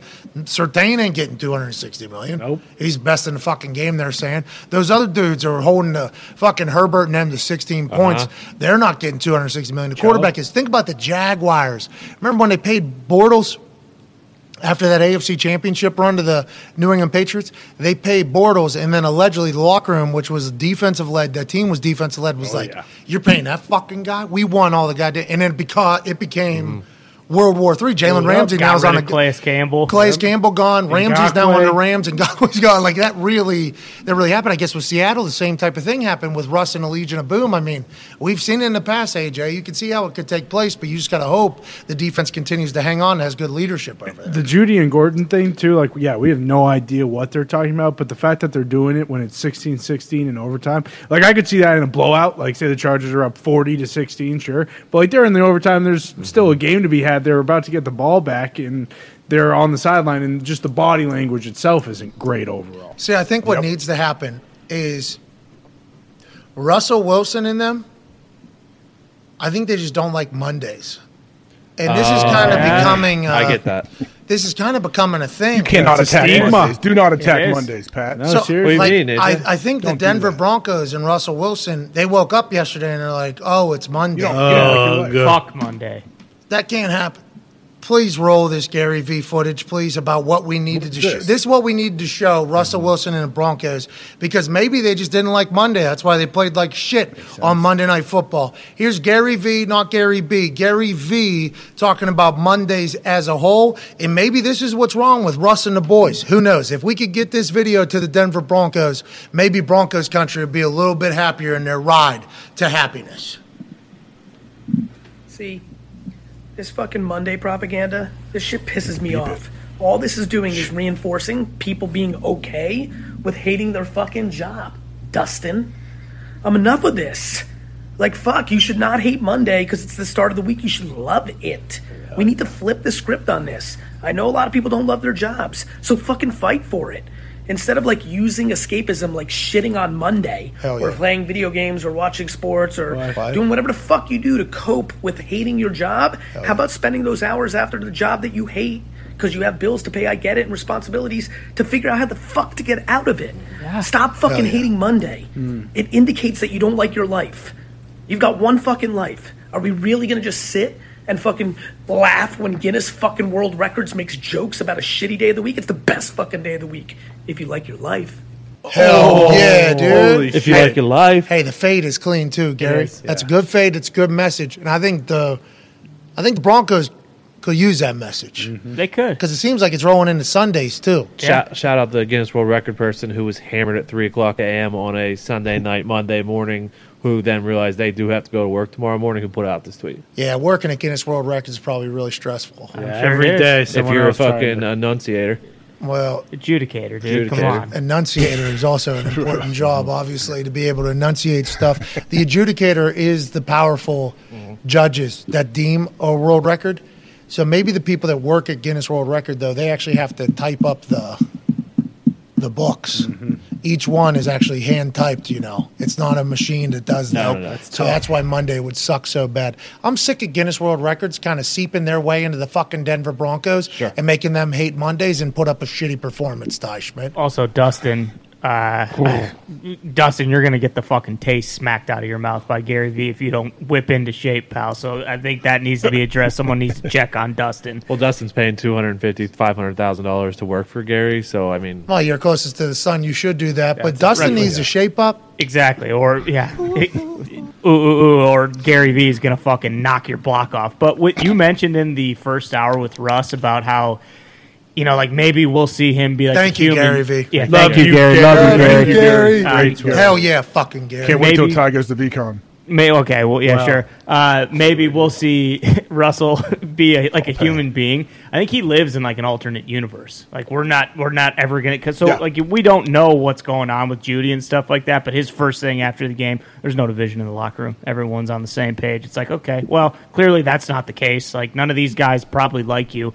You'd think that it'd be easy for him to just go in and like have a man-to-man conversation with these guys and earn some of that respect back, but I don't think that's ever going to happen. Well, I don't know about in the locker room how he's perceived, but I do know that our perception of him over the last, 4 months has really, really changed with the, new facts, new set of circumstances kind of being debuted and rolled out. Hope we get to see Russell Wilson, the human, as opposed to RW3, the character, at some point this season, and maybe we'll all enjoy it. And maybe the Broncos will be able to ride in some success because I think there's a lot of buyer's remorse in Denver right now with the richest owner in sports. If Russell Wilson was to be traded, would somebody pick him up? For sure, right?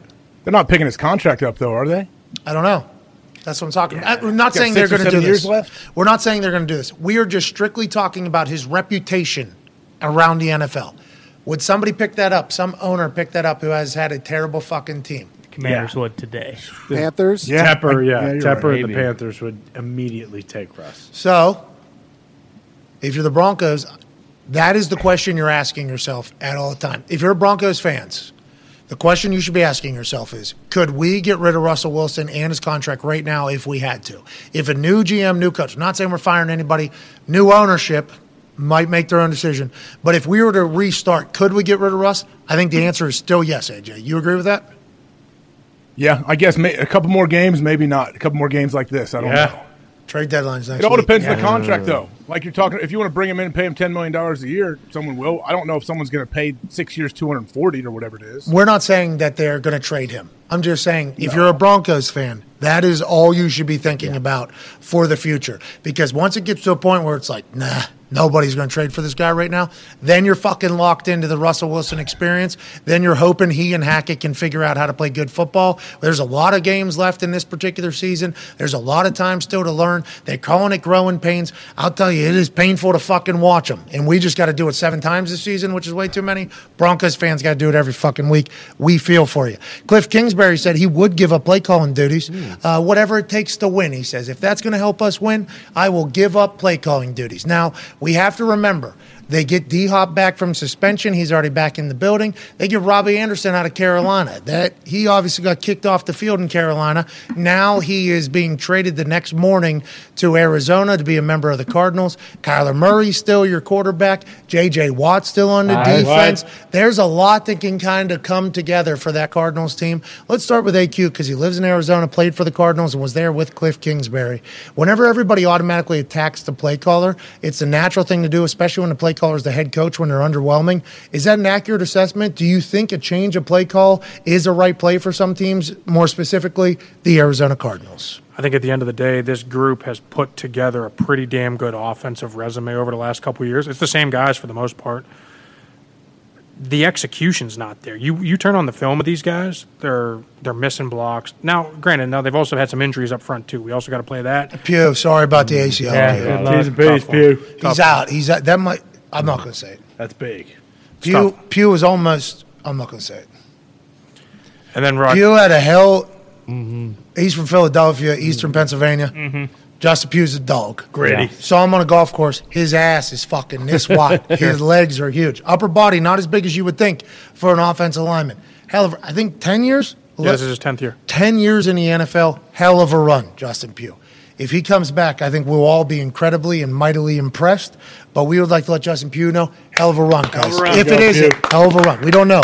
If it is, hell of a fucking run. We appreciate you and everything you've been a part of. But back to your point, a lot of injuries, not a lot of execution right now. That's the biggest thing. You turn on the tape, there's a lot of missed execution. And then at the end of the day, like I think Kyler hasn't run as much as he'd like to. He obviously said that he wants to run more.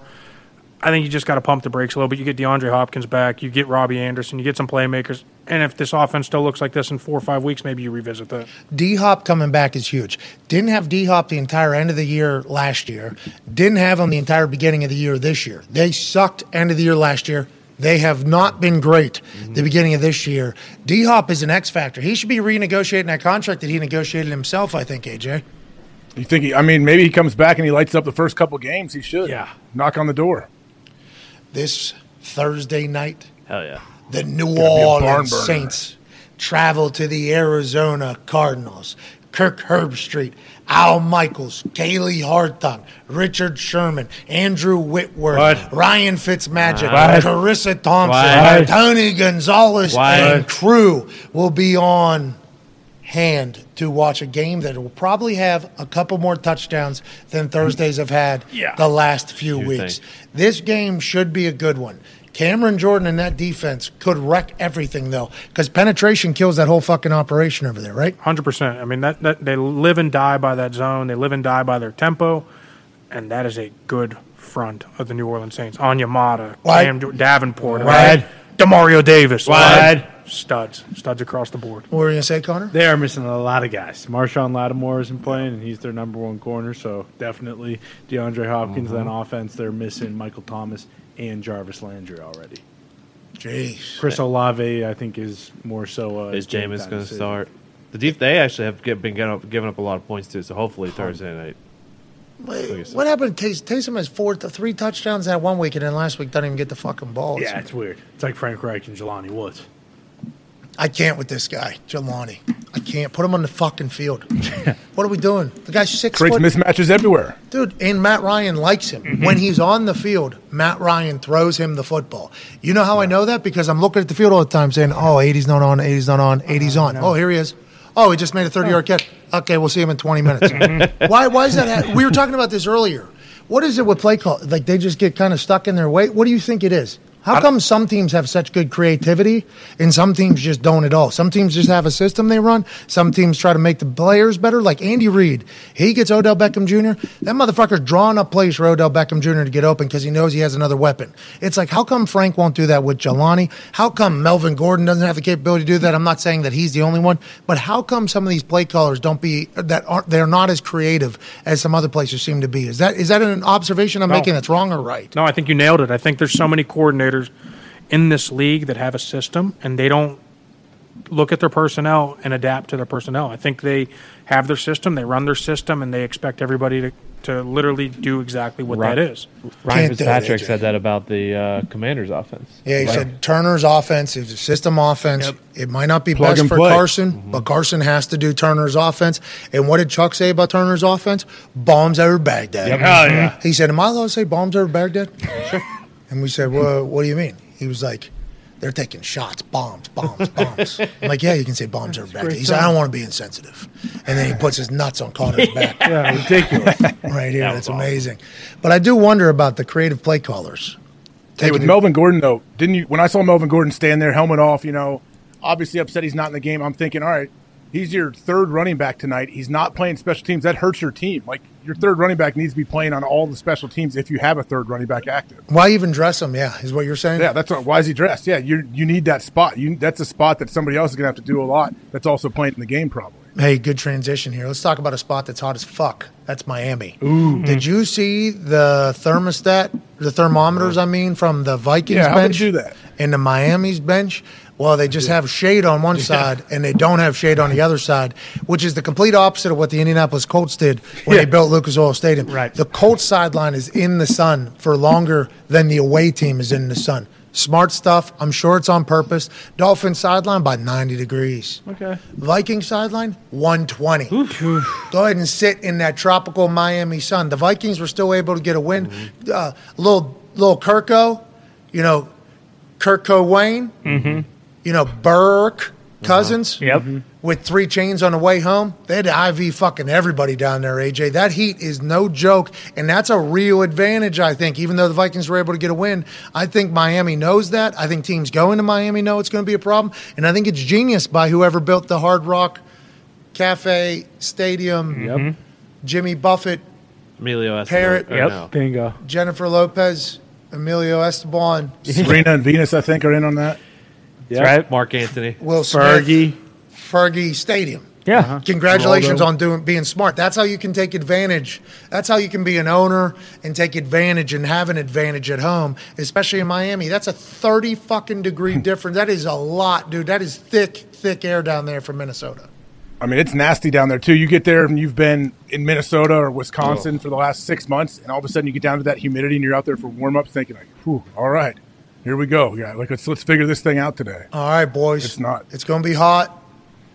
Tootsie's is a 35-minute drive. Yep. So Let's. What'd you say? What'd you say? What'd you say? A little far from the mic there. Good wings. It's good wings down there. Yeah. What were you saying? What were you saying about Saturdays? What a place.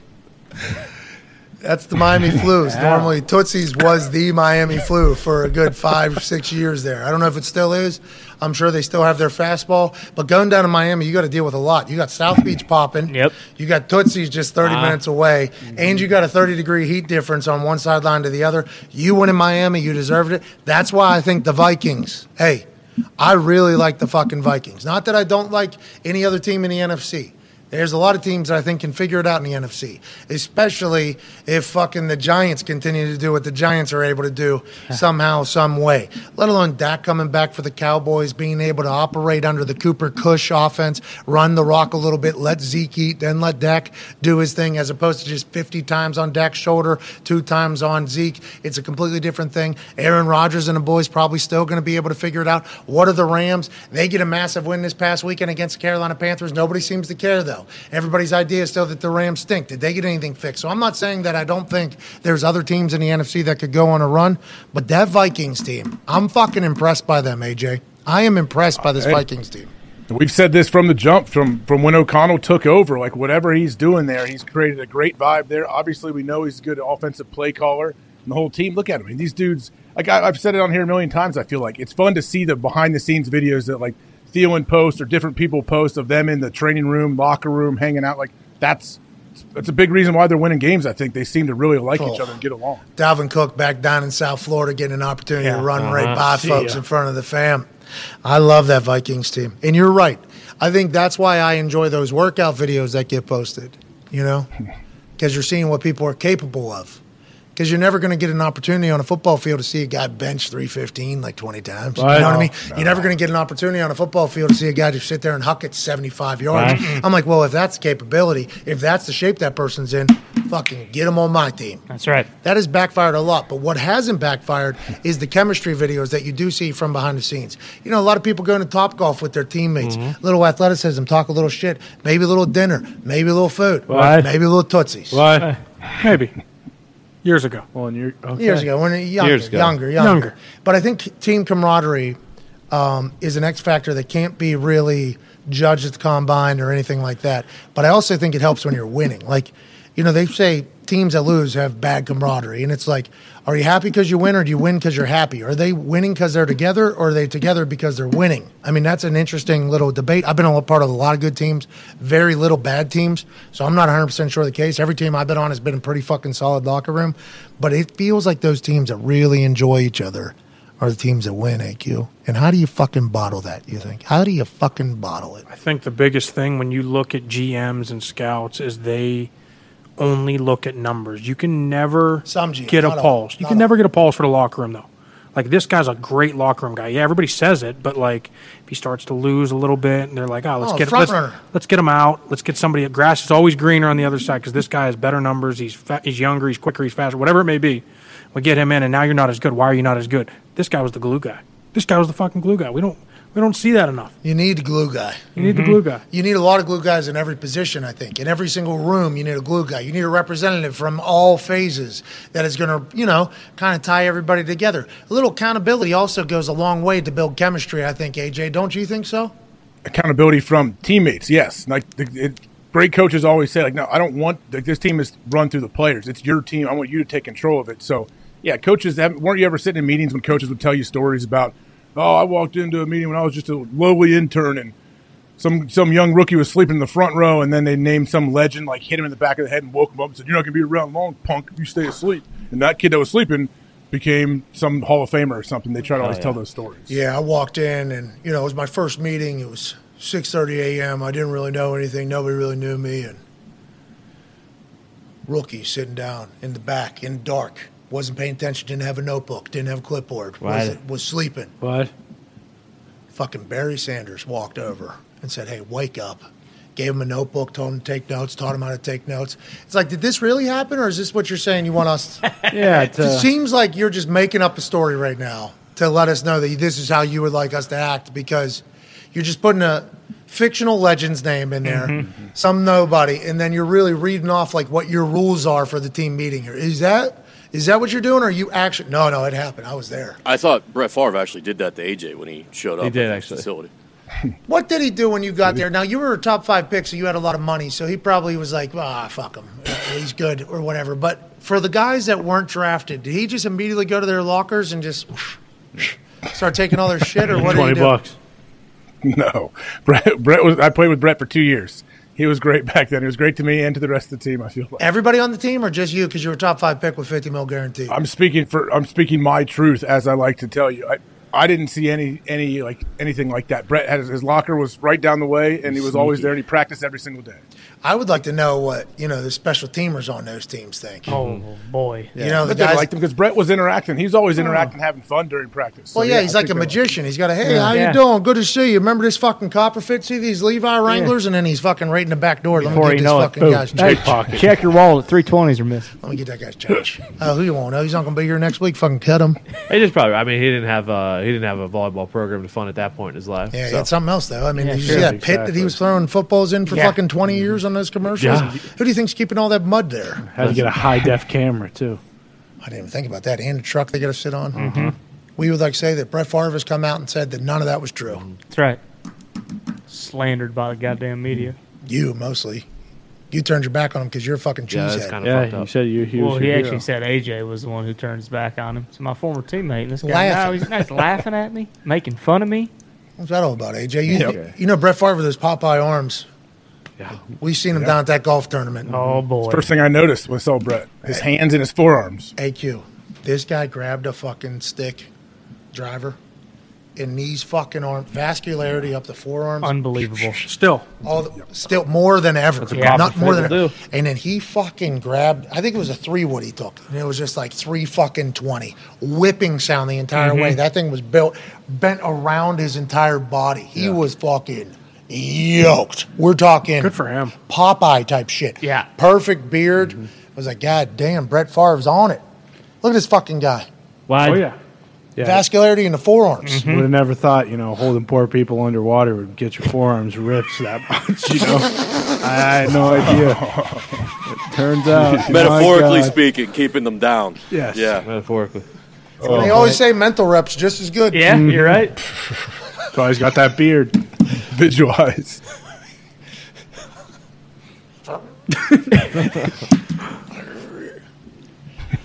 We don't know if any of that's true. We don't. Allegedly. Well, we do know What? that he robbed them blind and made sure half of them didn't eat dinner for We also know 10 he's months. yoked. We do know he's yoked. But how's the volleyball team? Fucking jocked. I've they not winning? seen them on ESPN once. No, and they show a lot of volleyball on ESPN. A lot of volleyball. Same teams every fucking day. Drives me nuts. I guess the Tennessee Volunteers got a girls volleyball team that's really good. Penn State, actually, they got a squad as well. Men's or women's? Women's. They got a men's team as well. Penn State men's volleyball was actually looking at old Pat McAfee to potentially be a libero coming out of high school. Hey, now. Yeah, they said. Who recruited you? Guy was at a Do fucking. they have any football coaches recruit you? Jesus. No. Now he's on it. No, McQueary actually told me I wasn't Penn State material. Thank God. Because at that point, we know what McQuarrie knew at that point. I don't think this guy's good for our team. Fucking great news. Heinz, I was pissed at the time. Not happy at all. Well, I've been given a runaround here like I'm fucking Mark Caboli with Pittsburgh Steelers by the Penn State Nittany Lions. All for this redheaded fuck that I've never met before to make me drive all the way up the fucking Happy Valley with Tim McAfee. No. All the way up to let me know that I'm a preferred walker. 2-hour drive? No way. Okay, thank you. We can't fucking afford that, pal. We're not walking on anywhere except for the front fucking yard, dude. Fuck off, pal. We don't think you're Penn State material for a scholarship just yet. What? Okay. And then it all comes out. Real shame what you guys did to kids over there. Then you met AQ. We probably would have been kicked out of that school, right? That's what I'm very lucky that I didn't go there. Not only because of what was going on there with, McQuarrie's eyes on it and everything like that, but also you and me meeting at that time in that city with what we would never would have made it. Nope, not a chance. But look at us now. Huh? There you go. How about it? AQ, you might not have, but he was in Morgantown doing the same things and made it out of there. So I think Pat would have been just fine. Yeah, Morgantown is legit, though. Yeah, I Very did, true. But us together, my dude Thor and I did some real damage in Morgantown. You and Thor would get along very well. Thor, white nose tackle. Yeah. Hell yeah. Okay, My type of guy. Bingo. Yeah, Thor was down. Me and Thor had a great time. I miss Thor. But anyways, if you would have been in West Virginia with me and Thor, or Thor would have been at Penn State, that would have been a fucking problem. I would not have been here. I would not have obviously made it. So I'm thankful for McQuarrie's hindsight of me not being Penn State material, both on the field and off the field. I am appreciative, and in the locker room, and in showers. I'm very appreciative of all he that. talked to you, and you realized you would have blew the whistle. So he said, "Oh, you're not Penn State material. We need someone who will sweep stuff under the rug like AQ does." Like AQ Shipley. Jeez. I mean, I didn't deserve that. Well, I don't think I deserve that. you were serving a lot of hot meals for the Second Mile Foundation. AQ, did you see what was going on in the back there? No, I didn't, sir. This can't happen every week. What do you mean? But what we should continue a Penn State conversation. You guys fucking suck. Penn State, no. Yeah, I'm going back this week. I am saying this just strictly on my show as entertainment. When I tell him that Penn State fucking sucks, I'm talking to AQ right now just as a shit talk to him. This will get quoted on some Penn State blog that I said that they fucking suck. This happened to me for fucking St. X High School when I was telling Herb Street that his kid's school stunk or whatever, just at him. And then I walk into their fucking stadium or a stadium filled with her. You said my kid stunk. It's like, well, I didn't know your kid existed. Who the hell? What positions he play? I don't know. I thought that guy was good. Okay, keep it moving. Anyways, Penn State just doesn't win. You guys just don't win big games. Can't win the big games. Never. Can't win the big games. I picked Penn State on the panel. Taylor Lewan texted, watching Pat pick Penn State over Michigan hurt a little bit more than I thought it would. And as soon as Penn State came out of my mouth, I'm like, that fucking school didn't want. What am I even doing? Penn State. I love Ann Arbor. It's a beautiful town. It's maybe the most gorgeous college campus of all time. There's Bentleys sitting in front of billionaires' houses in Ann Arbor. It's glorious. And James Franklin has never won a top 5 matchup on the road, I guess is his actual record. 10-year contract extension, though. What is your guys' deal? I don't know. It was hard to Is he watch. the guy, AQ? Is Franklin the guy? Somebody said He's going back. He literally just said he's going back this week. So please give your answer pandering to the people you're going to go see this weekend. Yeah, I mean, he just signed a huge extension, so he's the guy. But yeah, I mean, I'm going back. I'm the honorary captain this week. Let's go! So you don't get to call it because it's a home game, right? So you're just walking out there? Yeah, just walking out. You You putting the old jersey on? Nah. By yourself? Come on. Dude, put the old The skin tight boy. Wear your full uniform. The full uniform pads, on too. helmet. Put khakis on and poop your pants. Is LeVar with you, or who's walking out with you? I don't know. Hey, I hope congrats. That's LeVar's awesome. there. Yeah, thanks. Good for you, IQ. Thanks. First time back in 14 years. Let's go. What? You should probably honor Joe DiNardo because you've been pissing on his grave ever since you stepped in here. As I drive past Moon Township, give a little wave. Are you driving back or flying? Flying. I heard Bear once say that Happy Valley is literally the hardest college campus to get to in the country as far as flying into. I'm flying into Harrisburg. See? Yeah. Holy shit. This is what we need to see. This is how we need to see you on Saturday. Like that. Look at this guy. Look at the cross tat on the left arm, the barbed wire on the right. Fucking Goldberg and Jesus coming at you. Yeah. Let's go, dude. You and me would have been a problem. Oh yeah. You got for some sure. Paul Walter Hauser in Yeah. your AQ. We weren't allowed facial hair. That was the last time I stupid. haven't had facial hair. Oh, so it was like the Yankees operation? Exactly. Yeah, it makes you look young. Yeah. Does. Hey, I'm happy you're What coming happened back. if you showed up with some facial hair, AQ? Do they make you shave right there? So this is actually a funny story. We were getting ready to play Ohio State my senior year. They were loaded. James Laurinaitis was a senior that year. I think they were number 3. We were number 6. We go into Columbus, get our first win there in a long, long time. But I get a knock on my door, 10:30-ish at night. After the game, before the game? Before the game. Just had snack, go up for curfew, whatever. Get a knock. It's Paterno. He says, if you want to play tomorrow, you better shave. Has a fucking razor. Hands me a razor. Really? Swear to God. That's how Paterno sounds? Say it one more time. If you want to play tomorrow, you better shave. That's what he said? Sounds like Michael Jackson. Holy fuck. And they thought that guy didn't know?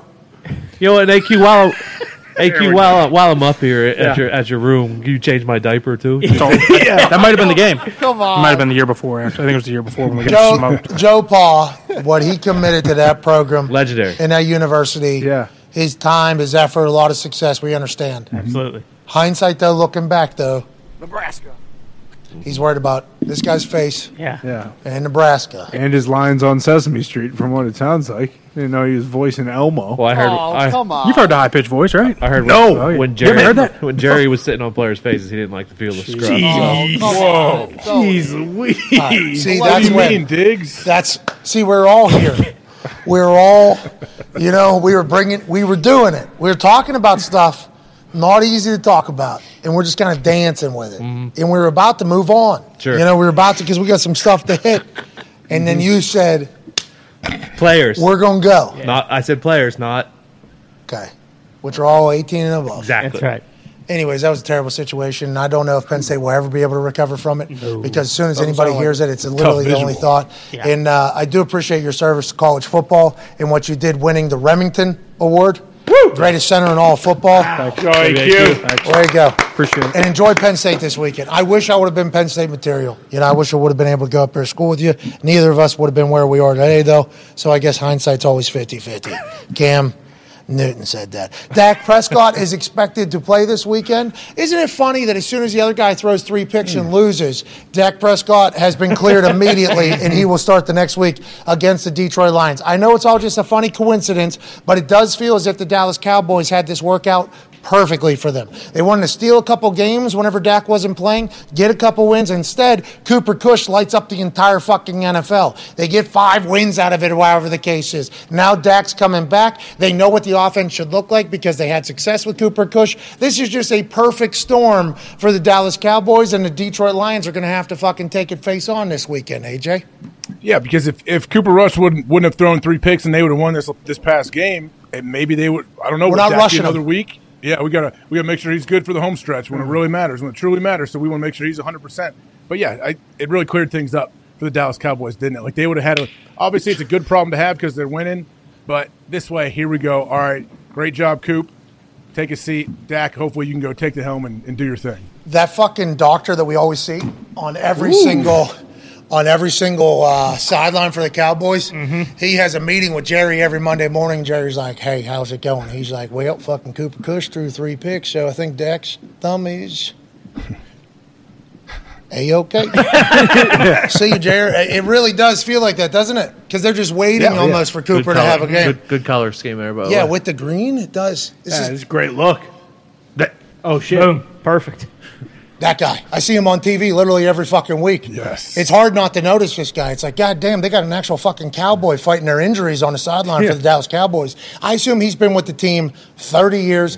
Jerry's right-hand guy. I think Dak did his rehab with the Cowboys people, so I assume this guy's a good doctor. Not that there's bad doctors around the NFL. This dude, though, always on the scene. It just is funny how it adds up perfectly after Cooper Kush has a little bit of a down game out of nowhere. Yeah, and it seemed like before the Eagles game, Dak was talking about how he was kind of ready to go, feeling better already. So it's almost like he saw, what was in store. It's like, hey, you got an undefeated Eagles team on the road here. There's a good chance that the Cooper Rush story comes to an end tonight. I need to be ready to go next week. Let's run the horn a little bit. Josh Allen has more touchdowns than 29 teams in the NFL. There are 32 teams in the NFL. Josh Allen's team is one of them. So he has more than 29 of 31 teams. The Buffalo Bills offense is humming, have been humming. The only game they didn't was against the Miami Dolphins. That's why they're not completely undefeated. And it feels like that was a wake-up call for this Bills team not to get too too confident and come back down to size. They're going into a bye week, so let's assume some of these teams will catch up. But the Bills have been fucking dominant, AJ Hawk.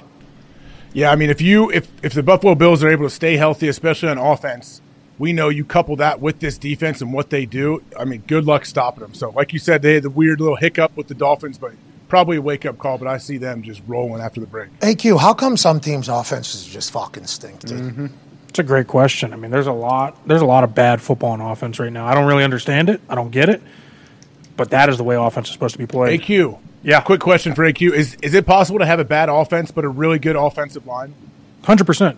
Is it? Yeah, I think so. Cleveland. Yeah, they think. Quarterback. Hey, Jacoby threw a pick 19 seconds into that game. Oh, yeah. That was, hey, thanks for everything to the New England. It seemed like when he threw that thing. Kyle He Duggar. rolled to the right. He might as well have threw that thing Tebow just right in. I mean, it was a terrible, maybe one of the worst decisions I've ever seen Jacoby do, and that's 19 seconds into the game. That kind of sets the tone on it all. I'm not saying that, they would have beat the Patriots, but that's a tough thing to overcome with the first drive, getting a pick like that. The Bailey zip on the ball, Zappy, Mac Jones conversation's getting loud in New England, AJ. There's people saying he needed to be fucking humbled. Hey, he made the Pro Bowl. He had it all figured out. Teams getting built around him. He needs to be humbled. That's what local sports radio is talking about up there. Maybe the Bailey zip on the ball, Zappy experience is doing that to him. Do you think the Patriots are in good hands with both these guys? And what do you think Bill inevitably does, AJ? I think Bill sticks with Zappy with the hot hand. I know he's not completely lighting it up, but I don't see them changing things up right now. I really don't. And especially if Mac is not 100%, I could see Bill sticking with Zappy. Connor? 1,000%. He's sticking with the guy who's winning. If Mac Jones, he's definitely not coming back this week against the Bears. Who cares? Jets looking 2 weeks from now. That'll be the big game. If Zappy beats the Jets, then I have no idea when we'll see Mac Jones again. Tua Tagovailoa is back this weekend, says Ian Rappaport. What will the backlash be? Excited to watch that unfold. How will Miami be with their trigger man back? They looked great when he was playing. Haven't been able to figure it out without him. Maybe they get going again. That could be the concussion bowl because Tomlin said today if Kenny's not limited this week, if he's cleared, he will play as well. Even though Mitchell Trubisky had an incredible second half and made some plays to win that game against Tom Brady and the Tampa Bay Buccaneers. Jerome Boger will officiate allegedly the Saints and Cardinals this Thursday night. Put his crew on prime time. Nice. This is via Football Zebras, which is a verified account. I don't know if they just have an inside plug with the NFL officiating. They put out a tweet that early word for Week 7 is that the referee assigned to Thursday Night Football is Jerome Boger and his crew. Watch them with the Jags. Didn't seem like they fucked up the game too much. Last night, a lot of flags. Yeah. A ref crew can determine a game. I think at the beginning of the season, we were very complimentary of them. They weren't involved in many games. Then they kind of got the hint that they weren't important anymore, started getting a little bit more hands-on. What will Week 7 look like as a whole? What will Thursday night look like with Jerome Boger? We shall see in Arizona, AJ Hawk.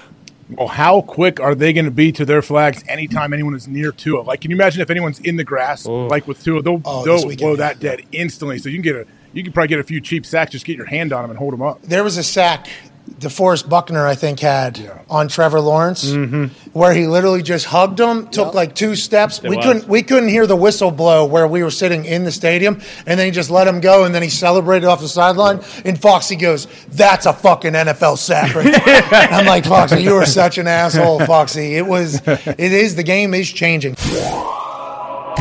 Joining us now is the back-to-back NFL MVP. He's a man who every single move he makes is judged and ridiculed, coming off a loss against the New York Jets. Can't believe he's here. Everybody told me he wasn't going to show up. Everybody said this guy won't sit in the pocket and answer questions after having a bad day. Ladies and gentlemen, Aaron Rodgers. Yeah! What's up, dude? I love this show, man. Doesn't matter what happens the previous week. I really do enjoy this show. Yeah, well, we enjoy you coming on. We've enjoyed the ride that we've gotten to take the last couple of seasons. There is always going to be a hiccup in a season. There's going to be a downfall. There's going to be something that doesn't go perfectly. This season, you guys are 3-3 right now. In last weekend against the New York Jets, you guys suffered a loss at home, 27-10. The world seems to be burning down around you, but I couldn't help but go back to a quote that you made after training camp last year when the New York Jets came to town. We said, what was it it like practicing against the New York Jets and meeting Zach Wilson? You said you liked Zach Wilson. You thought he was a good game. Yeah, a good player. You thought the Jets were about a year or two out. What did you experience against the Jets on Sunday that made you say, you know what I said a year and a half ago, probably accurate? And what was it about the game that you can take away into next week, Aaron? Well, they got a lot of good players. They got good schemes, good players. They added to their mix since we played them last year. They added, obviously, through the draft and a couple of guys in free agency that can really play. They got a couple of guys that can really cover. They got veteran leadership on the back end. They signed Whitehead, who's a good player. They signed Joyner, who's a good player. Veteran guys who played a lot of football. Obviously, the guy in the middle, Mosley, is a really talented player. They added Quan next to him. D-line is stout. They thought they had a good plan for us. A lot of twists up front that we just didn't handle very well. And then, real stud young corner out of Cincinnati, I believe, Gardner, who's, who can really play. And then offensively, they added some weapons. They got a good runner. Zach is, going to be a really talented guy in the league for a long time, I believe. Wasn't a great day throwing the ball for anybody, but they made obviously more plays. They blocked a punt, they blocked a field goal.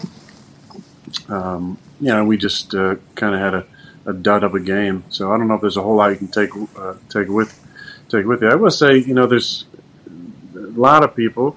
If you're looking preseason at the NFC, 4 teams for sure in the conversation. San Fran, LA, Tampa, and us, right? And those other teams, obviously, we thought Philly and Dallas were going to be talented.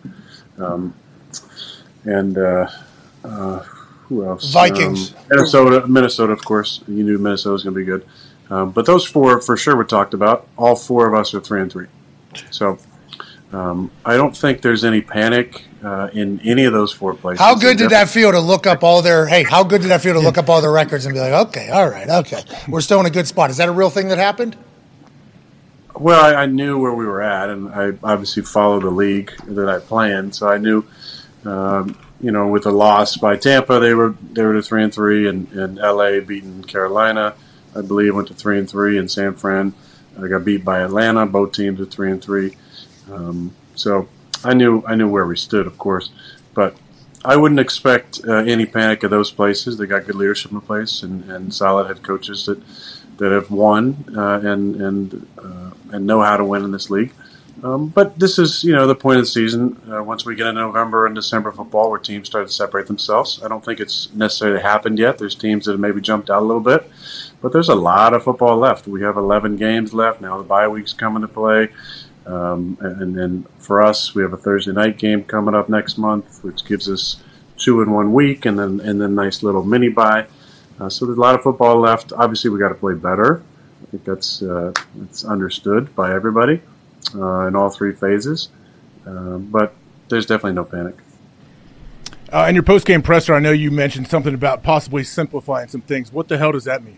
Well, that's what LaFleur said. He doesn't know what that means either. Just to follow up on what AJ said over there. Just trying to get on the same page. We all would like to know what that means.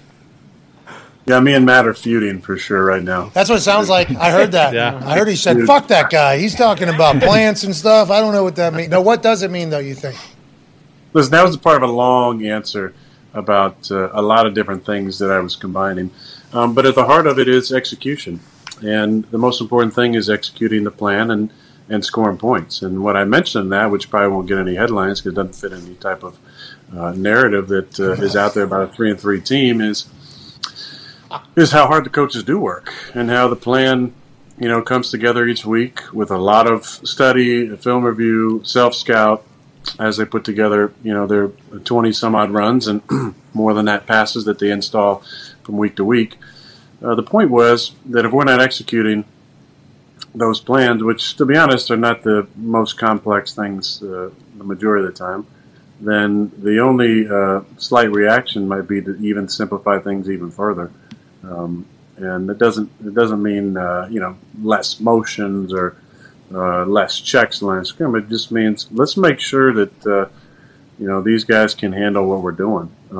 It was really an alert for our players. Like, we need to lock in a little bit more and simplify things in our own mind. Even the most complex plays can be simplified in our mind to the simple things we have to do on that play, whether it's a certain step we got to take, body language we got to use on these plays, and we just got to be better at the details. I think that's the real thing I was trying to stress is the details have not been good enough. We've had multiple plays where 10 guys are doing something right and one guy isn't, where 9 guys are doing it right and 2 guys are not on the same page with communication. So that just stuff can't happen. And there's little things, just very fundamental things that we kind of messed up on. They ran a number of line twists. There was not a lot of pressure in the game. They brought just a handful of pressures, and that was kind of their plan coming in, to challenge us on the outside with some man, and then to play to try and take away the RPO game. And we just didn't really handle some of the simple things very well. So we need to simplify our own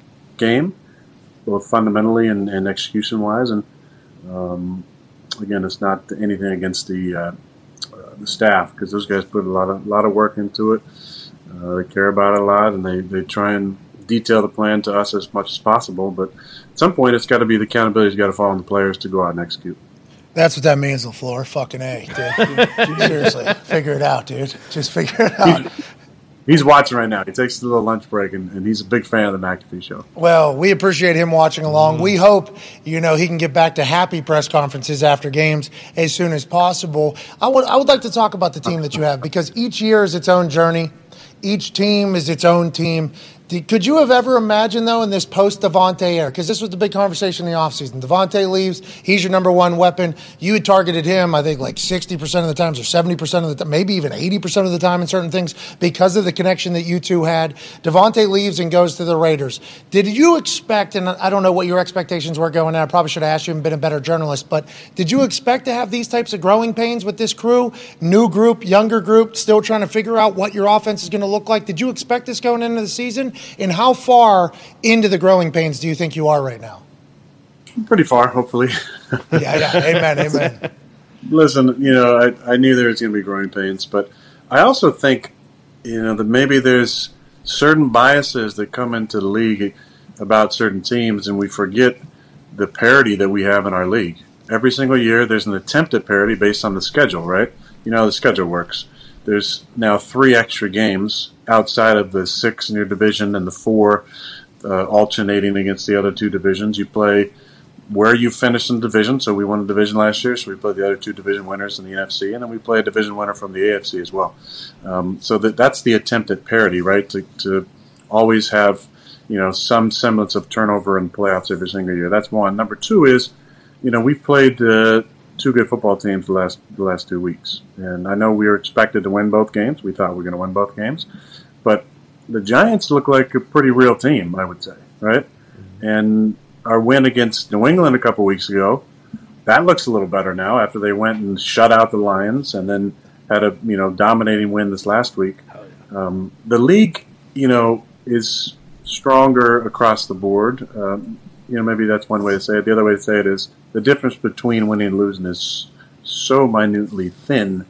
A team like the Jets, who have always been the Jets or whatever, that's kind of the moniker around them. That's not the same old Jets. This is a good football team. They're very well coached. They got good players. They're 4-2 for a reason. Now, who knows what they're going to finish, but they're playing well. The Giants are 5-1.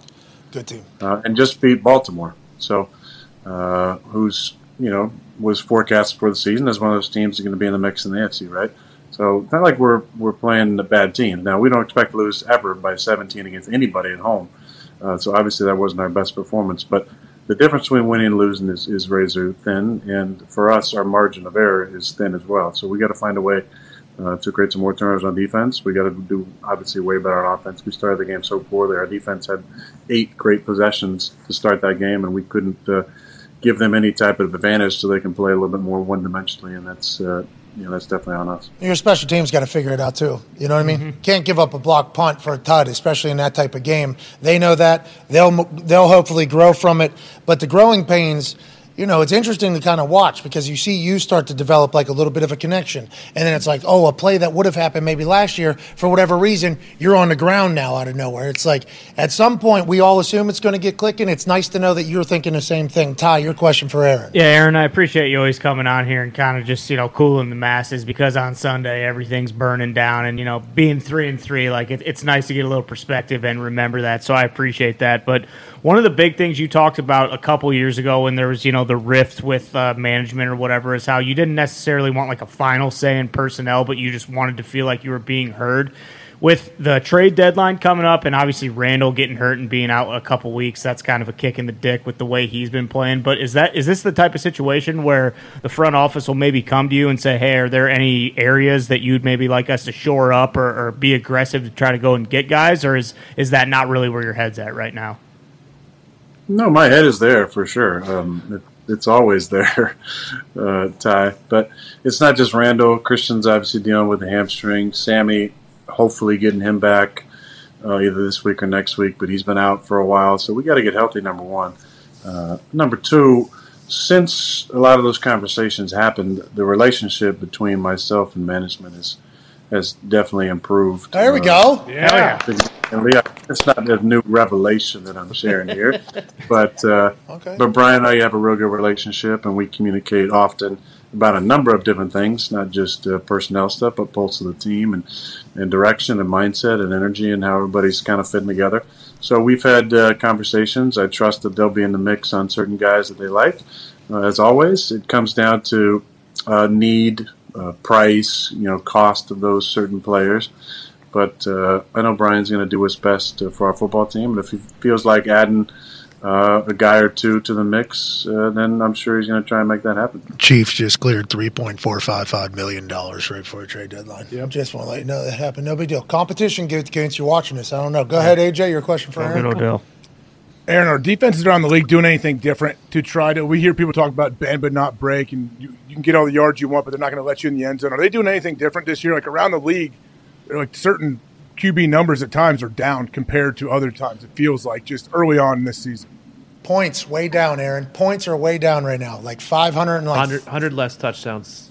100 less points this year versus last year. Yeah, change the rules again for you guys. 2 years ago. Way down. Points way down. Then they're going to start calling a few more illegal contacts down the field. I haven't seen a lot of those. Point of clarification, those. Yeah, clarification.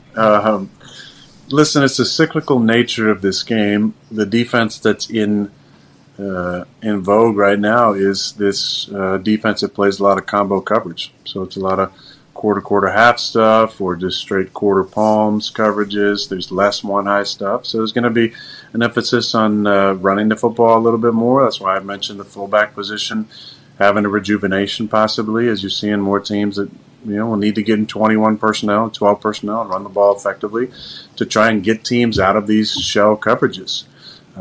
When you're running the football, obviously, that's taking 40 seconds off the clock every play. So you're naturally going to have a little bit shorter of a game, probably. And I can see as many guys throwing the ball 40, 50 times a game, unless they're way behind. So naturally, you would expect the points to be a tad bit lower. At the same time, defenses are evolving always, and the schemes are getting more intricate at times. But I would say in general, the majority of the defenses are playing more shell coverages. A little more bend but don't break, make you go the distance of the field and think that there's going to be a penalty or a possible turnover that can negate scores and just get really tight in the red zone to keep you out of the end zone. So I think it's not surprising because that's the way when a defense has success and wins a championship and those coaches get opportunities other places. Obviously, they're taking their systems with them. When Seattle was doing it in San Francisco, that was all one high coverages. Now, the defense that won the championship last year is a two high base coverage, so that's what you're saying. Hey, thanks. I feel like I got smarter right there. Yeah. It also makes us feel like we're smarter because we've been like kind of saying that. Yeah. You know what I mean? So when the back-to-back MVP says it, it makes it like much more legit. But look at us talking about this. What are you wearing today, Pat? I feel we're all out of sorts. Did you have some sort of photo shoot for GQ or something? Okay, there we go. All right. It's chilly, dude. It fucking snowed today in Indy. I bet is it freezing in Green Bay right now? Yeah. It's windy and cold. Yeah, it's probably in the 50s or 40s. There was some snow, I think, Sunday night that we had, which is awesome. Yeah, you like that, right? You enjoy it. You embrace the suck, I think, is what your mindset was in years past. This is like Green Bay football weather coming right around the corner. Well, it seems a little early this year. Usually it's like we get to Halloween and then the weather's going to really change. We're sitting here, October 18th. Seems a bit early for this weather to hit. But, look, It's going to warm up this weekend. I think everybody in the Midwest is excited. We might see 60s again, so that's really exciting. Beautiful here. weekend. Get the sticks out. That's right. Let's go ahead and do that. Aaron, you planning for Halloween already? I mean, now's not the time. You just lost. Don't give that answer. Everybody lose their minds. We'll talk to you next week about it. AQ, all ball, all the time, man. All ball, all the time. That's right. You just mentioned Halloween. That was the first time you even remembered, Halloween's in October, because you're just thinking about NFL all the fucking time. AQ, How do I top last year, you know? Well, John Wick and a fine Halloween party. Come on, how do I top that? Yeah, it's a good legit, question. I mean, took the league down. You look so cool with that video too. Sweet. Oh my dog, dude, you look so cool. And that thing, you were growing hair for 2 years for that moment. Yeah, fucking paid off. Congrats to you, man. Done. Way to go, Aaron. Congrats to you. AQ Shipley has a question for you. I don't know if you've ever met him in your crossing, but he's obviously a massive fan. He went to Penn State as well. Go ahead, AQ. Big fan. Hey, Aaron. I love your recall. Every time I listen to you on Tuesday, your recall of the game, not only the game, but individual plays. How many times between Sunday and the time you get on this show do you watch that film, and when do you kind of put that game to bed and move on to the next? The game's to bed to me, honestly. Like for a noon game, a lot of times I'll watch it that night. And it depends. You know, Matt's been good about this kind of Victory Monday New Age schedule where if we win, Mondays are a much lighter day. So then I'll watch it on my own usually. But if not, then we'll just watch it as a group together on Monday. And then I really try and put it to bed. I mean, I see that those images in my mind all day Sunday and night Sunday, whether we win or lose. You know, I'm always running back things that happen in the game, making notes, kind of doing my own little game recap for myself to make sure that I can put the lessons down and the mistakes and the things I want to do differently the next time. And also just little notes about who the coordinator was, what they played, because it gives you a good reference point for the next time you play that system or that coordinator, that friend. AQ, you were in the league for a long time. Everybody talks. And so these coaches who are friends with people on, the staff of Washington this week or Buffalo the following week, there'll be conversations around what worked, what didn't work. Everybody talks in this league. So, what worked for them on Sunday, we'll probably see some more of that. So I'm making sure I'm looking at that pretty closely. And then the self-scout is so vital. What I did right, what I did wrong, what I want to do better next week, what I think we should run off of certain looks, what calls I liked in the 2-minute, what calls I didn't like in the 2-minute, all that stuff. But by the time we get to Tuesday, I think it's really important to move on past that and on to the next opponent, whether you had a lights out game or whether you stunk it up. Yeah, and we talked about that kind of setting the standard and expectation for this particular Aaron Rodgers Tuesday, because in the past, when you guys have had a bad game, the fans' job is to lose their mind. The fans are supposed to go bananas. Hell yeah. But your mindset, just like any player in the NFL, is like, hey, we got another fucking game coming on Sunday. Like, I understand you're upset about Sunday. I'm happy you're upset about Sunday. The expectation is that we should win. But if I'm still upset by Tuesday, that's getting into Wednesday. Then is next Sunday even something? I think that's been a cool part of this entire journey here. Now, listening to what you just said there, to AQ's question about self-scout and everything like that. What year is this? 18? What year is this for you? Yeah? 18. I should do more research, be a better friend, whatever the fuck you want to say. But 18 years into this, are you still getting better? Are you still harsh on yourself? And at what point do you think you're going to get to the point where you're like, man, I'm tired of being pissed off at myself all the time? Does that ever happen for the way you play? Well, I mean, it changes a little bit. It's not pissed off at myself. It's just a standard I hold myself to. So I expect greatness. And if I don't reach that level, then you really got to be critical of what it was, and down to each little part of those plays. Was it a step that I didn't like that I took, or was it an angle of my shoulders, or was it eye discipline, or was it just the ball that I threw, or not counting? There are a couple of throws in the game that I felt amazing come out of my hand, but I didn't quite factor in the left to right wind that was going on, and I missed one ball slightly outside of Jonesy. That I didn't really factor the wind in enough, and I missed one ball about a foot outside of Allen down the field. on our second last drive I was in there by just not quite factoring that little last part in. So, I'm disappointed by that because you gotta kind of put it all together. And if we're up against a 10 to 12 mile an hour wind left to right, I know that ball's going to move probably 2 yards outside of the target angle. So I just got to do a little better job of kind of putting that all together, especially on those two plays because sometimes it comes down to just one play. And if I had Jonesy on that one, who knows what happens? He might be a 30, 40-yard gain. He might break a tackle and score. So.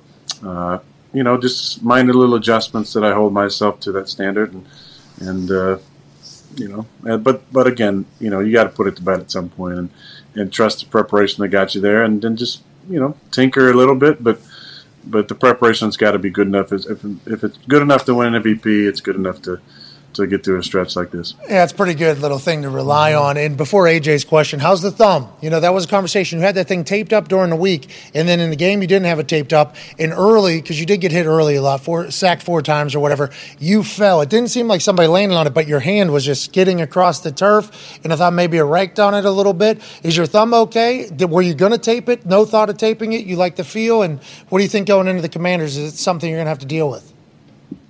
Yeah, I was taping it early in the week just to give it a little support, and then Saturday in the walkthrough I didn't tape it and didn't really do a whole lot, and wanted to go out and see how I felt Sunday in pregame before I decided to tape it or not, and felt fine taking snaps from Josh and then throwing the ball, and was doing pretty good. There was a hit early in the game, the one you're talking about, where we were in a screen pass to the right, and we had some miscommunication on the backside, and I got hit, and the natural reaction when you get hit is kind of put your hands out, and that kind of banged it up a little bit. So, it was, I felt it, but it wasn't a major issue. It's not going to be an issue. I'm still going to play. Hey, that's good news. Go ahead, AJ. Have you ever worn a glove on your right hand in a game or in practice? Is that something you thought about? Other than as a joke, I haven't, no. Why? Those things are tacky now, man. You can sling it. Yep. Yeah, it's just, I can't do it. Is it a look thing? You don't want to look like that, or you don't like the feel? Both.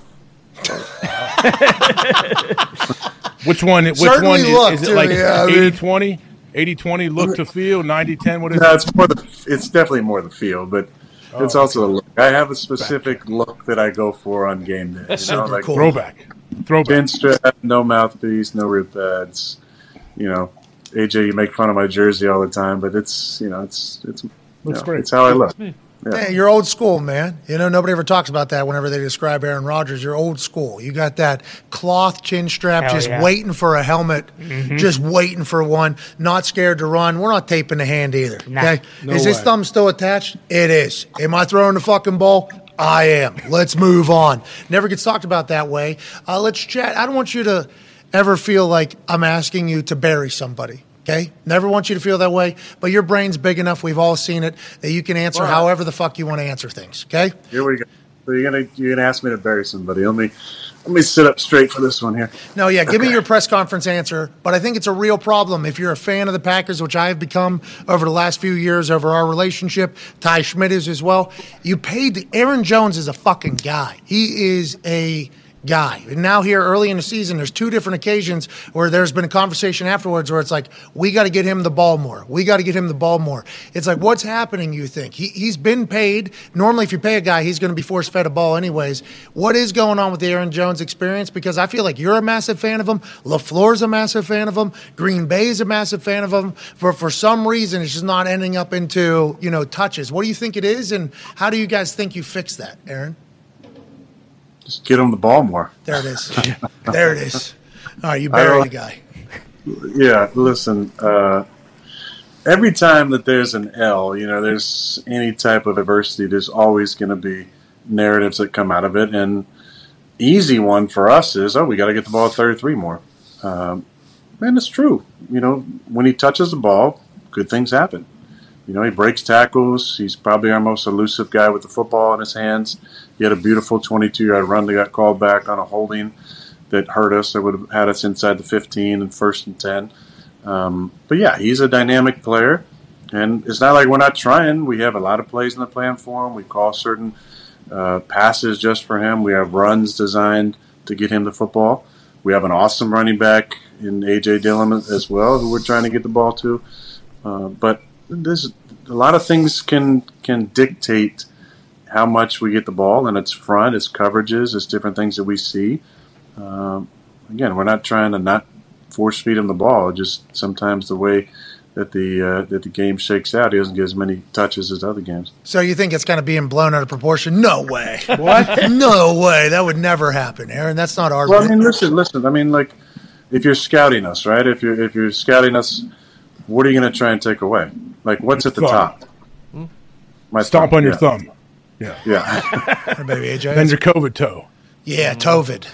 After that, COVID. then what? And then we get COVID to Aaron, because he's not vaccinated, that son of a bitch. We get him COVID. So there's the top three we're trying to do. Okay, we're stomping on a thumb, we're stomping on your COVID toe, and then we're trying to get you COVID-19. And then right That's there. 3. 4 is we got to shave Matt's eyebrows, and then 5, we got to stop 33. Right? I think that's the top 5. Boom. So what you're saying, though, is it does appear as if 33 is drawing some attention from the defenses when he's on the field, which is a compliment, but also a part of the predicament. Yeah. Yeah, he's a hell of a player. Why would you want to stop him, right? You want to. Hey, if teams though, Good. if they're playing too high, aren't they daring you to run the ball? Like if teams playing too high, usually like, hey, we don't think you can beat us running. Well, yeah. I mean, we're seeing too high, but we're seeing one high situation. Like the plan that it seemed like the Jets had was, if we were in the gun, they were going to play a lot of zone coverage one high. If we were under center, they're going to play some more combo coverage in certain situations, depending on personnel groupings. Like when Big Dog was in the game in 28, they played a lot more one high to stop the run. If Big Dog and 33 were in the game, they had a different coverage scheme. If 33 and 85 were in the game, they had different ideas. So, teams are looking at our personnel groupings pretty specifically, and we obviously are looking at that as well in our self-scout. But listen, I don't have a great answer for you. Like, we left 33. We got to give him the ball. I don't know what else to say to that. Not like we're not trying. Well, I'll tell you what, I got him in my fantasy team, and it sure feels like Connor, your question for Aaron. I don't play fantasy, but that is, you get it. Connor, your question for Aaron. Yeah, Aaron, did you see Sauce Gardner wearing the cheese head after the game by chance? And did you also go over to Alan Lazard after the game and shake his hand for knocking it off his head? I saw the picture. I didn't see him with it on it at one point. That defense, good defense. A lot of trash talk. I appreciated that. Enjoy a little banter back and forth. I mean, the kid's a good player. I think I got nothing against him doing that.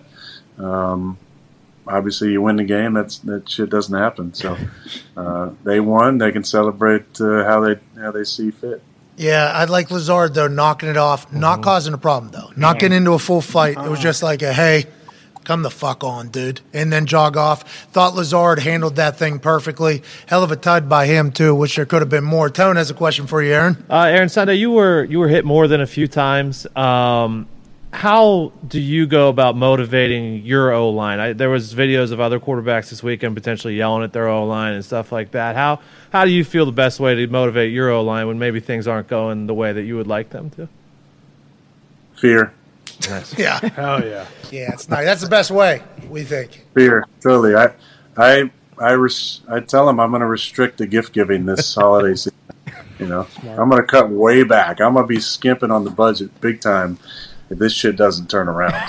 So, hopefully that's enough impetus to get them going good. But there was one hit that actually hurt more than any other, and it was part athleticism getting out of a sack, and then I moved to the sideline and threw a ball to Bobby. And I'm cluing you guys up now because you got NFL rights to show this ridiculous hit. But it was on the Jets sideline. I threw a scramble alert to Bobby, and I took a helmet to the right thigh, and then had a really weird spin around land on my left ass cheek.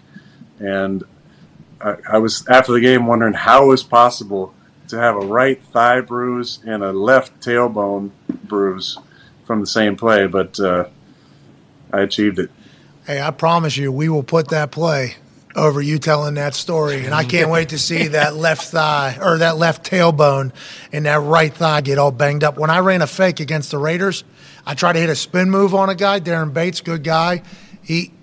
I didn't successfully hit the circle button on him. He hit me so hard in my one leg that my knee bruised my other thigh. Because how hard. So the next day, I had a bruise on the inside of my thigh. I'm like, what the fuck happened? How many did we booze real hard? What happened last night? And then I watched the film. It was my fucking knee taking out my other thigh. I'm like, yeah, let's not run that one. Let's not run that one anymore. What's the week look like? What's today look like? Are you in the film just breaking down the Commanders? Excited for Heineke to get back in there? What does today look like? And when do you really dive into this weekend? Just grinding through all of it, just nose to the grindstone. Hell yeah. No, you know what? I was under the squat bar today. And I gutted it out. 4 plates on there. Woo! Whoa! 405 on the guy. Well, it's a 65-pound bar, so maybe a little bit more than 405. 425, the guy. Wow.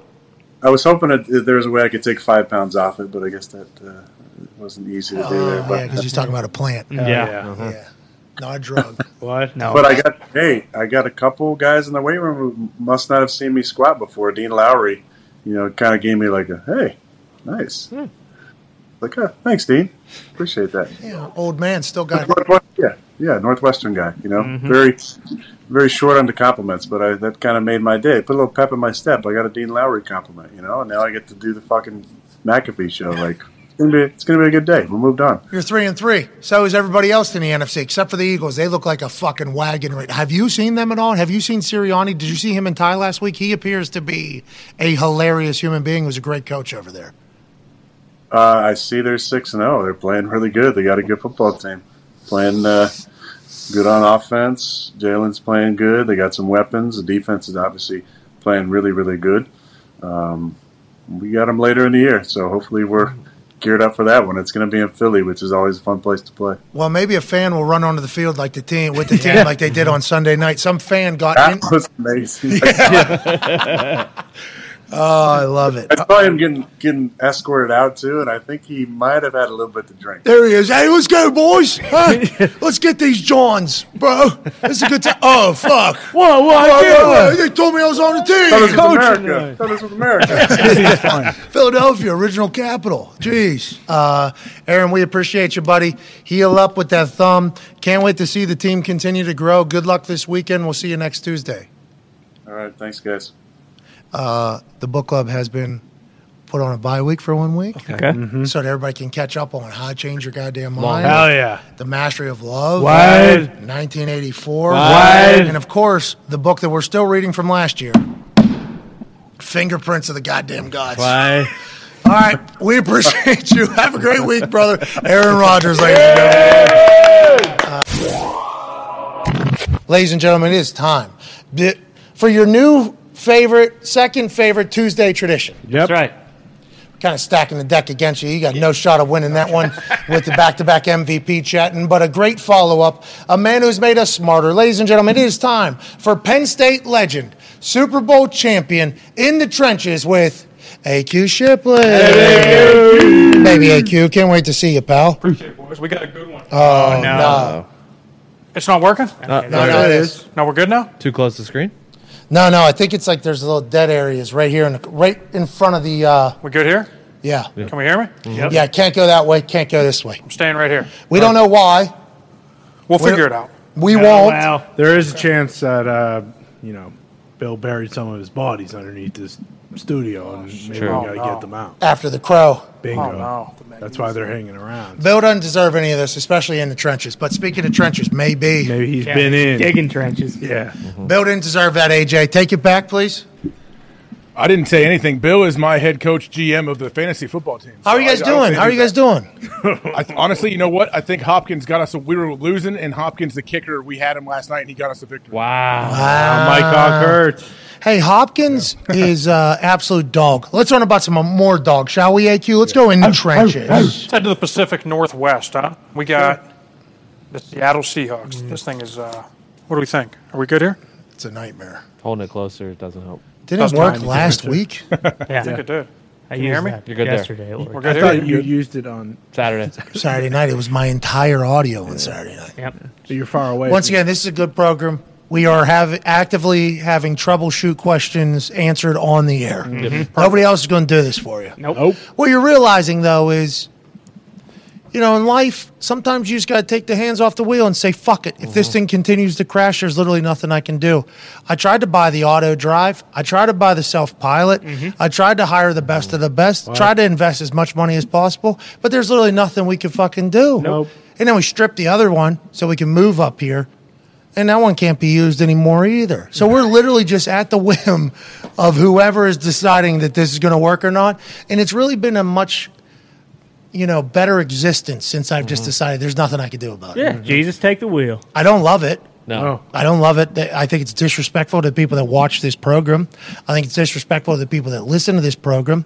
But with that being said, I try to spend as much money as possible to make it as best as possible, and there's just some shit that's unexplainable. Sorry. Zito, you're our tech guy. Is there some shit that's happening here that just makes absolutely no sense? All of it makes no sense. Okay.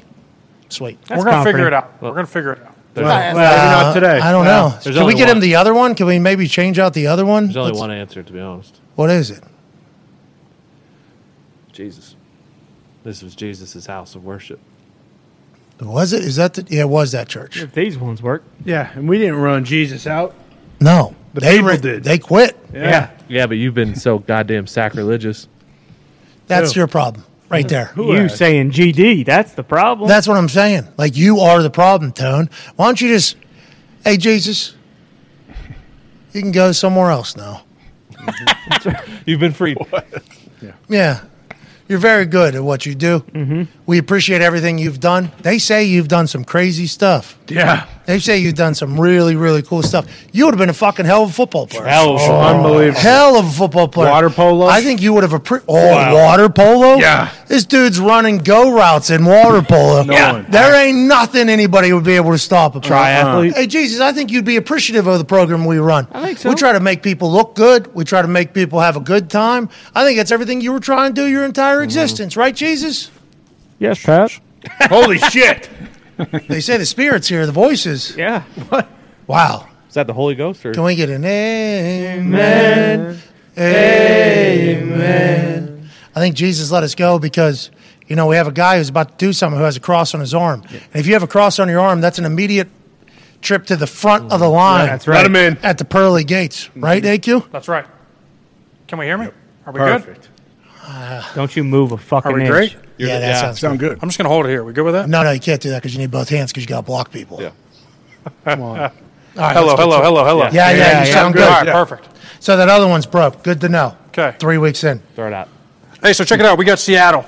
What did we say when we got tight splits over here? We got DK Metcalf. What's he doing? Crack toss. Staring at J.J. Watt. Wide. Stud on the defensive line, right? This guy's a heady player, smart player. He knows when he's looking at him. Crack toss is coming, right? Crack toss coming? That's the fear. That's the fear. Not coming. Let's watch what happens. What? Oh! He thought it was, though. You see the little bluff? He thought it was. He's ripping up field trying to beat it underneath. But all this is doing is getting him up the field to sell. And we got the counter that we've seen over and over again on this because it's a great play. Guard flat pulling, going to kick him out. Doesn't even really have to touch him because J.J. takes himself out of the play because of the bluff by DK. Then we get my man coming around tight end. He's got Zaven Collins right here. All he's got to do is get in the way. Kenneth Walker getting underneath. Michigan State. Wide. Go and Greg. just makes a play out in space. That's right, Fox. He gets to the end zone. Wow. Wow. How about these Seahawks, huh? How about these Good game. Seahawks? This is the whole game, though, right here, huh? That's it. It sets it all up. And I also love this, right? This little thing right here, because now he thinks he's got free access, but starting the back over here as opposed to over here, he has to come get him. He's like, oh, good. And that little bit up the field, now we're underneath. Now we're underneath and out the gate. And that's all we're looking for is just one wrong step. That's right. We're looking for somebody like JJ, Wide. like AJ, Wide. to take a wrong step, and then we can capitalize with a guy who runs a 4.4, a guy who runs a 4.6, a guy who runs a 5.0 at 360 pounds, pulling and getting him off even more. The run game is really about the details, isn't it? You say it all the time. We say it all the time. Football's a game of inches, and it matters everywhere. And those inches are also incorporated into the steps regardless. Check it out. I love what we got here. This is a great little setup. The first one was a setup. Why was it a setup? Because we showed the counter. The Jets are going to run the counter, so we think. So we think. They're going against the Packers. Great run game, great play design.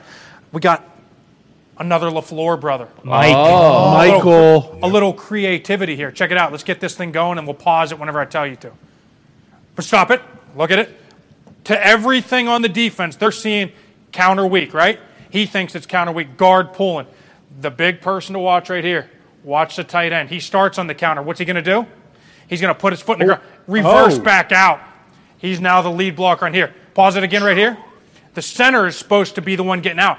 These dudes do an awesome job. We got Dwayne Brown, 15th year in the NFL, does an unbelievable job seeing the centers eaten up right here. Once he's eaten up, he knows he has to replace. Now you get 6'4", 350 pounds of monster just rolling downfield, getting the lead block for the touchdown. So the big deal here that we need to be looking for is old Cuzzy's going for a pull. He's going back this way. And this big son bitch right here being back for the Jets is a big deal, you're thinking? Huge deal. I mean, they were relying on Mekhi Becton, who they put a top 10 pick, right? They felt real good about him. He goes out early with an injury. They get Dwayne Brown. Dwayne Brown goes out early with an injury. They've been waiting for him to come back. He goes on IR, misses the first couple weeks. Now he's back. This dude is a game changer. Has played at a high level for a very long time. Is there any thought that Matt LaFleur didn't want to scheme for this because he didn't want to lose or beat his younger brother because he doesn't like playing his younger brother and his friends? I'm sure he lived for every moment of watching this happen. That's what you think. 100%. Yeah. Well, That's actually untrue. that Matt LaFleur said it'd be awkward if he beat him. Really? Doesn't like playing his brother or his friends. Mike and Bob didn't say that, though. Mike and Bob, who were with the Jets, said on the flight home, how about that little motherfucker that got Aaron Rodgers and had everything sweet? We got to bury him. That's exactly what they're saying, AJ, right? Yeah, most likely it seems like, huh? Well, how could you not? I feel like if we're in the NFL, pretty similar human beings. If you beat your brother and your friend, that is better than losing to your brother and your friend, I think, in all walks of life. AQ Shipley. Always. 100%. Hey, the Jets, they're doing some really good things. They're 4-2. They got a good group up front. This is a lot better team than exactly what Aaron said. There's a couple teams over the last couple of years where you would sit there and you'd be like, oh, it's the Jets. It's the Browns, right? Like, these are teams you know, like, The are probably going to Lions. screw it. The Lions, right? Well, Sorry, The Fox. Giants. The Giants. This is a different Jets team. Robert Saleh Vikings. has got these Commanders. guys rolling. Jets and Giants both underdogs this week against the Jags and Broncos.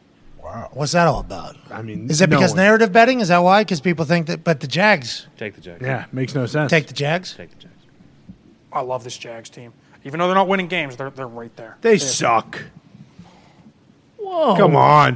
What are we They had talking about? 190 yards rushing in the first quarter against the Colts. The Colts suck two too. runs, though. That was Etienne was wide open on one. Nobody was near him. We just saw his fucking ass. Yeah, it was just wide open. Why was he wide open? Well, because I think Because the everybody- trenches. No, I think the offensive line fell. Yep. And then the defensive line just said, "Oh, we're playing the fall game." Yep, they they fell fell. down. And then Etienne was. It's gone. But then on the other way back, old Cuzzy, the backup, Hasty. he was Wide. wide open, big gaping hole. Yeah. He hit that thing. He had one of the smoothest celebrations I've ever seen in my life. Full speed, 4-2 probably, rolling 4-2, 4-3. Stops a yard into the end zone, puts the ball down, walks away. Yeah. Oh, nobody touched him. That was right in our face. As he was running, I was like, stop. And then he stopped. He did. 1 yard into it, that thing, and then just walked away. So clean. I like that Jags team as well. Happy the Colts got a win. Their D-back, Cisco, number 5, also a real funny guy. Oh, yeah. So somebody, I think Matt Ryan threw one out of the back of the end zone. Yep. Hits a photographer. Photographer, not in the greatest shape. You know, he looks like he takes great photos, though. Ball hits him in the side. Corner was running down. Cisco was running to cover. Turns around. This guy gets hit, like drops his camera, picks up his camera, and Cisco goes, I thought you were going to catch the ball, and then just walks away. Didn't even give him a chance to respond. Just like deadpan right in front of it. Was like 4 feet in front of us. Deadpan straight face. I thought you were going to catch the ball, and then just walks away. Big pop out of our big pop. I don't know how the photographer felt. I'm sure he got a good laugh at it afterwards, but I like the Jags team as well, to your statement that isn't about any of the teams that are on in the trenches today. Let's get back to it. They've been up plenty. Where are we at? What's the next one? Ravens. Oh, I love it. We got the Ravens. Okay, so this is interesting to me, right? We have a tight end, and we have a fullback in the game. That typically, AJ, right? Base defense. That's typically going to bring base defense. Yep, usually. They're in nickel. I thought this was interesting. So Wink Martindale stays in nickel defense. You got basically an over with the Will on the ball. You got him as the Mike. You got him as the Sam. Still gap sound. Everybody's got a gap. He's got this gap. He's got that gap. So they're still gap sound. This is basically a power, but they do a nice job of exchanging responsibilities between Patrick Ricard and Mark Andrews. Both dogs in the run game, right? But the key is this guy. This is basically a guard in the backfield. He's 305 pounds playing fullback but can run, right? So they exchange responsibilities. You're going to get a nice double team here. You're going to basically get a double team here. We're going to book him on the backside, create a wall right here, double team. Andrews does a phenomenal job getting up to the mic, sticking and staying connected. Ricard, who you typically wouldn't put a fullback on a defensive end on a power play, right? But they do a nice job just kind of knowing that he's so big and strong, he can get the seal block here, and then you get a pulling guard, Powers, pulling around with some power on the nickel sitting in the hole as the Sam linebacker. Let's check this thing out. Oh, look you see it happening, right? Sticking his, oh boy. Oh, pay dirt. And that's how a wide receiver ends up rushing one in against Wink Martindale's defense. Kenyon Drake might be a new position like Cordell Patterson, but you're saying this particular scheme against this exact setup from the Giants is perfect. Well, this is what you got to love, right? And this is what you love about what the Ravens are doing. You turn on the film last week, they're doing something completely different every week. Greg Roman is designing an unbelievable run scheme. 1 week, they're pulling both guard tackles, sending him through this way. They didn't run that at all this week. And now they get something different. So that's the beauty about game planning, and that's the beauty about what this Ravens run game is able to do. Now, granted, they got to start winning games in the fourth quarter, but what they're doing in the run game is awesome because they're taking plays and they're exchanging responsibilities. They're mixing things up. They're getting creative, and they're allowing things and taking advantage of matchups. Guard on a nickel. Do you think this guy is in here because this guy exists? No, I think it's more they have to get a 7 box, basically, because you have this. That's their way of getting to base defense with nickel personnel. Can Thibodeau play this differently, or to Pat's point, does it's he so have to hard stay there because of that. Yeah. It's so hard because of that. And that's what this element gives you, right? Jalen Hurts. Yep. Jalen Hurts, him, Kyler Murray, right? These guys always have to be slow to go on the backside because of that added element, because he's the contained player on that backside. How many guys are like Ricard? Is he's kind of like a one of one, isn't he? He's a one of one. Former D lineman, right? I think he's still, I don't know if he still does, but I know whenever we played them, when I was still playing for the Cardinals in 2019, he was in the rotation playing both ways. Like, he was getting some D-line reps as well as fullback.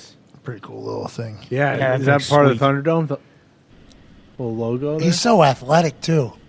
Nimble. How big's his head, AJ? This guy got a big fucking head, you think? Gigantic head. Are you kidding me? Like, it's not fair what this guy can do. He can move so well. You said nimble. It's true, man, with how big he is. It's impressive. Hey, let's also take notice of what my man's doing right here. Duvernay? Yes, That's what we say, right? Duvernay. Yes. Devin Duvernay, all-pro kick returner, I think, right? Getting much more action at receiver. And look, he's the home run block. That's what we always talk about. Receivers make the thing go. He bluffs right there, realizes that's not his guy. Now he gets to him. And just that little hand, just getting in the way. Hold my hand. Hold my hand, Devin. Hold my hand. Watch this guy run right by both of us. That's fucking good shit. So the Ravens are going to be good, we think. Yeah, I mean, they'll figure it out. They got great coaching staff. They got a great offense. They just got to. Why won't they pay Lamar? I think his price tag just keeps going up, right? Yeah, but will they ever pay him? I don't know. Do you think there's a chance? Because I don't think you've heard this theory from me yet. Okay. And I have a lot of theories. The aliens have been here a long time. Sure. Okay, we're just now starting to experience it. I'm excited to learn who and what and how. And I don't think we should necessarily just go for killing them. I think we should maybe try to communicate with them to see if we can talk. And then if they just start sucking heads off people, then we should try to kill them. Out. Yeah. When fired upon. Exactly. But let's try to shake their Huns first. Right. Absolutely. If they have Huns, and if we call them Huns and they're not Huns, we mean no disrespect. Exactly. Somebody needs to tell them that as well. Yeah. Watch Mighty Ducks. Let's shake their appendages. Bingo. Imagine if we meet one. Never mind. Anyways, I have a theory that since Lamar's not gotten paid yet, and Ed Reed went on with Kevin Clark. Yep. I thought it was Shine. Kevin Clark.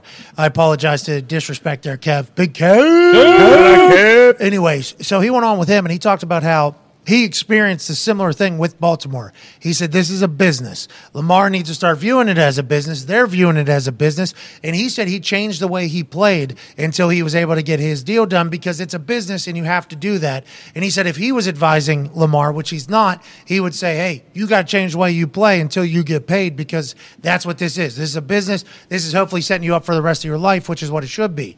Do you think there's a chance, and I don't know Lamar, I'm a massive fan. They say he does everything right. He's a great teammate. He's beloved by everybody. He has effects on games that even when he doesn't have the ball, the other team is fucked because they have to just account for him. Even this fucking guy, if we were probably to look at it, he probably has his eyes on fucking Lamar too, which gives another extra second, which opens everything up, let alone the fact that this guy has to watch Lamar, and it gives an opportunity for everybody else to take advantage. That's why they say 11 on 11, because Lamar's accounting for somebody even when he doesn't have the ball. So I don't know. This is not a knock on Lamar. There's a couple runs where he ran out of bounds. Smart. Business decision.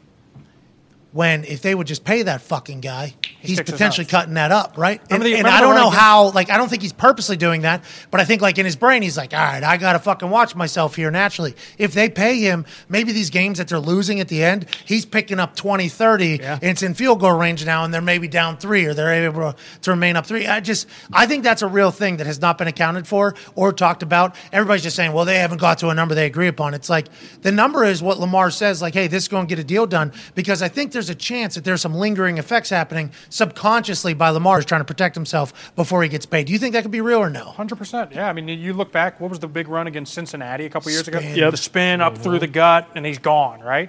You're not going to see that. I mean, he's not going to stick his nose in there and risk that collision against anybody. Maybe he will. Maybe he will. Maybe he will. But we're saying, you could see how he could be 100%. Yeah. Nah, I'm not going to do that. And I think that's a bad thing to have going into a season. I think it was bad business what Baltimore did, AJ. I think it was bad business, bad idea. Yeah, I mean, I think they may be realizing that. I don't know, but also what Lamar gives you here, you don't have to block their most dynamic player on defense probably here because he has to account for Lamar. So it's all right, we don't have to have one of our linemen or somebody else block this guy. God, one of one. Hey, come with Colts. Well, something to think about. After Matt Ryan obviously wins the Super Bowl. Right. Yeah, of course. Of course. You know that. All right, let's move on. Here's a team that's all the way back, huh? Yes. Whoa. Got you in. I got you in this week. Hey, so check it out. And this is what needs to happen. Yeah, you guys need more credit. Yeah, goddamn right. Yeah, thank you, AQ, for finally showing the New England Patriots some credit. About time. Jeez Louise. So this is a huge point, right? It's 3rd and 10. Okay. 3rd and 10. What are they in on defense? We call it double barrel. I don't know what you guys called it on defense, AJ. Double A, double barrel, whatever Exotic. it is. Yeah. So they're in an exotic-looking pressure to get after the quarterback. An amoeba. Yep, amoeba front. There you go. This guy hanging around gives you the illusion they could be running some form of a trio, sending him up the middle, sending him through, sending him, bring him. You could get anything in terms of blitz right now. But check what they're going to do. This is a coffee house. They're going to make it look like he's dropping, slant this 3-tech, bring him through, and bring him through. So you get 2 guys on his backside. David Andrews does a phenomenal job. Once this is an inside zone that it's a simple inside zone. They're literally just trying to hopefully steal 10, and this thing ends up going the distance. But here's what happens. They're completely content, probably just kicking a field goal here.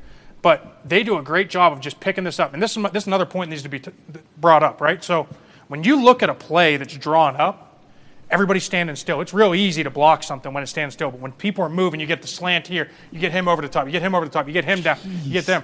It's a billion different things. The other key is watch Hunter Henry going backside. He's supposed to block him, but he sees color here. This guy gets on the inside shoulder here. Probably could make the play. Does a phenomenal job sealing this thing off. But watch David Andrews to start, and then watch Hunter Henry go back and kind of seal this thing off. So these two, watch this. He's going to snap him over, and it just creates the hole. This guy's gone. He's already passed him. Can't make the play.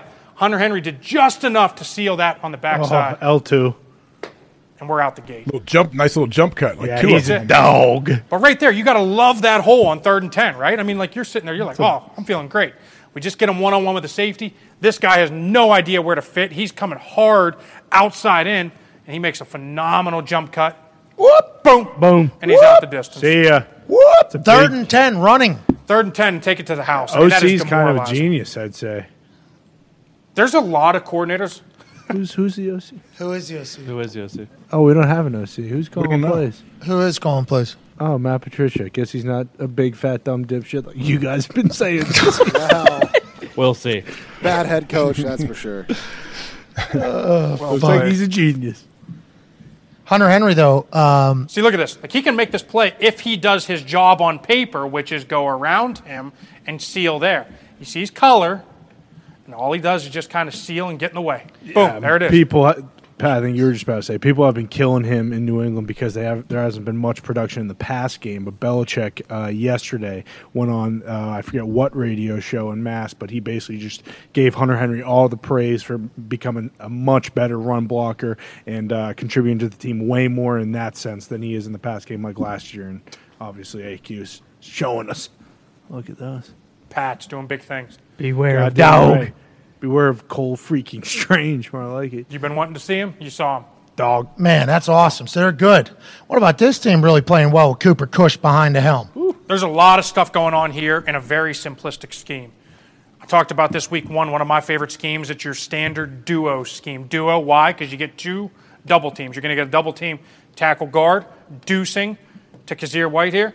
Then you're going to get a center guard, scooping to 57 here. It's a simple scheme. And you're getting Zeke literally just downhill.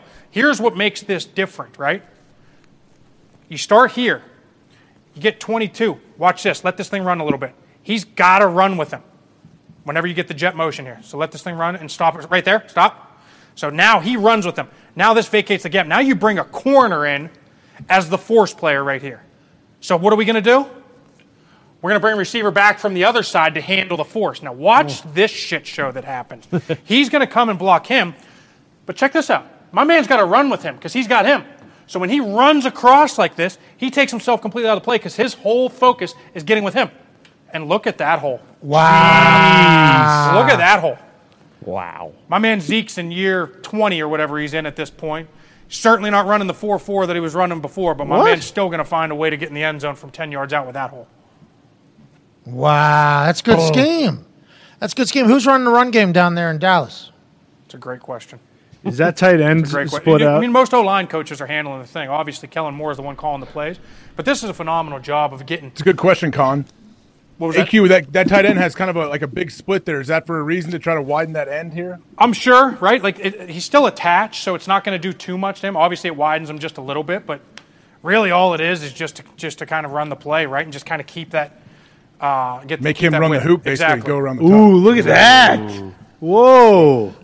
Wow. Is that 5 yards, you think? That's what it says. Monitor doesn't lie. Oh, that's sweet. Thank you. I didn't code it, but... Jesus, look at that fucking... Hatsy. I mean, how that good does is how suck big for is that hole? that DB, AQ, you're right. When your man's running behind the line of scrimmage and they're like... People could say, "Oh, have some awareness." He handed the ball off. Well, no, because if he fakes that and that guy shoots to the flat, it's an easy touchdown. Nobody touches him. So, like, you have to kind of acknowledge that that's your coverage. 100%, because just like you just brought up, AJ, right? He's got him in coverage. So what's the next play off of this? You fake the duo, and you got him coming out the backside on the play action. Touchdown. Yep. They schemed it on purpose, knowing that the guy's going to have to do that. You think? Can we give credit to the person that designed this, knowing that was going to happen? 100%. Let's go back to the beginning too, because I also want to bring this up. The other thing that I love is by him starting over here, right? You have this. You have two force players. You have Epps, and then you also have Slay, right? So you basically have an unaccounted for guy, and that's what teams typically do. They'll start, whether it's him out here, they'll motion him in. They call that whatever. So let's say he's the Z. They'll call that Z fine. Can we do Z, Y, X, W? What are they? Yeah, based on wherever the receivers are. Typically, the outside receiver is always going to be the Z, and then you have the Y, who's the tight end. And whoever the X is usually the inside receiver. So X is a slot? Usually, yeah. Z is all, or Y is by himself? Different things have different formations. You might be different. So usually the one that stays the same is the Z. He's usually the outside guy. And then the other ones are all interchangeable. Okay, good. But so typically you'll bring this guy in, and then they call it find, right? So he's finding the safety. But what that does is that keeps two people over here as force players. By sending him across, you lose that force, and then you bring him back across from the other side. So now you keep it a balanced game, and you're still 1 for 1 as opposed for 1 and then having an extra force player. If they were in zone, would that change it? Because then the guy's not following him? 100%, because now they're just going to bump. Yeah. They would just bump. So he would just basically bump, and then now Slay would be in here, and you basically have an 8-man front. But you know that going into it. The whole reason they did this is knowing, hey, we get in the red zone, he's going to run with them. Yeah, they play man. 100%. Great play you're saying from the Dallas Cowboys, and that's the shit they weren't doing when Dak Prescott was a quarterback. Yeah. They're doing this with fucking Cooper Kush because they don't rely on Dak's arm as much. You start adding that element in there with Dak, Cowboys could be problem. Cowboys could be given, not that the Eagles, like obviously the Eagles defense, we got a lot of, they're fucking undefeated. We love them. But with that type of scheme happening, I don't know if we would have seen that years back when it was just the Dak show, right? AQ, everything's set up for the pass as opposed to set up for the run. I mean, you're paying him the money, right? He's going to throw the ball, so you're going to design it around the pass. But when you try and protect a backup guy like this, now the run game shines. Now, if they incorporate this when Dak comes back and not put all the pressure on Dak, now we got a team. Now we got a team, Dallas. Now we got an offense. We got an offense. Their defense. Go. Well, and their defense has got to deal with some problems. Mm-hmm. Yeah. This one's pretty good right here. It's big bumps. We got big bumps. This one's pretty good. I really like this. I like big bumps. I don't know if you'll see this in the film, but Jason bumps Kelsey's can't going to point to Micah Parsons. So it's basically a 4 down to Micah Parsons. That's the 5 guys the O-line's meant to handle. The minute he doesn't come and the minute that he loops out, Landon Dickerson's going to buy him as his block. My man, Jason Kelsey, in year 13, 14, whatever he's in, highest paid center in the NFL, fucking dog, right? Dog. Watch him. His responsibility goes here to here. He loops here, becomes Landon Dickerson's. Micah doesn't come. My man's a free helper. When you're a free helper, your head's on a swivel. And what are we looking for? Ribs. We're looking for ribs. Bad guys. We get a TE on the other side. He's a free helper. Parsons doesn't come. Watch his head start going on a swivel here if you watch this. Boom, boom, boom. Right? Uh-oh. Oh, target locked. Uh-oh. There we go. Let this thing roll. Uh-oh. This is going to be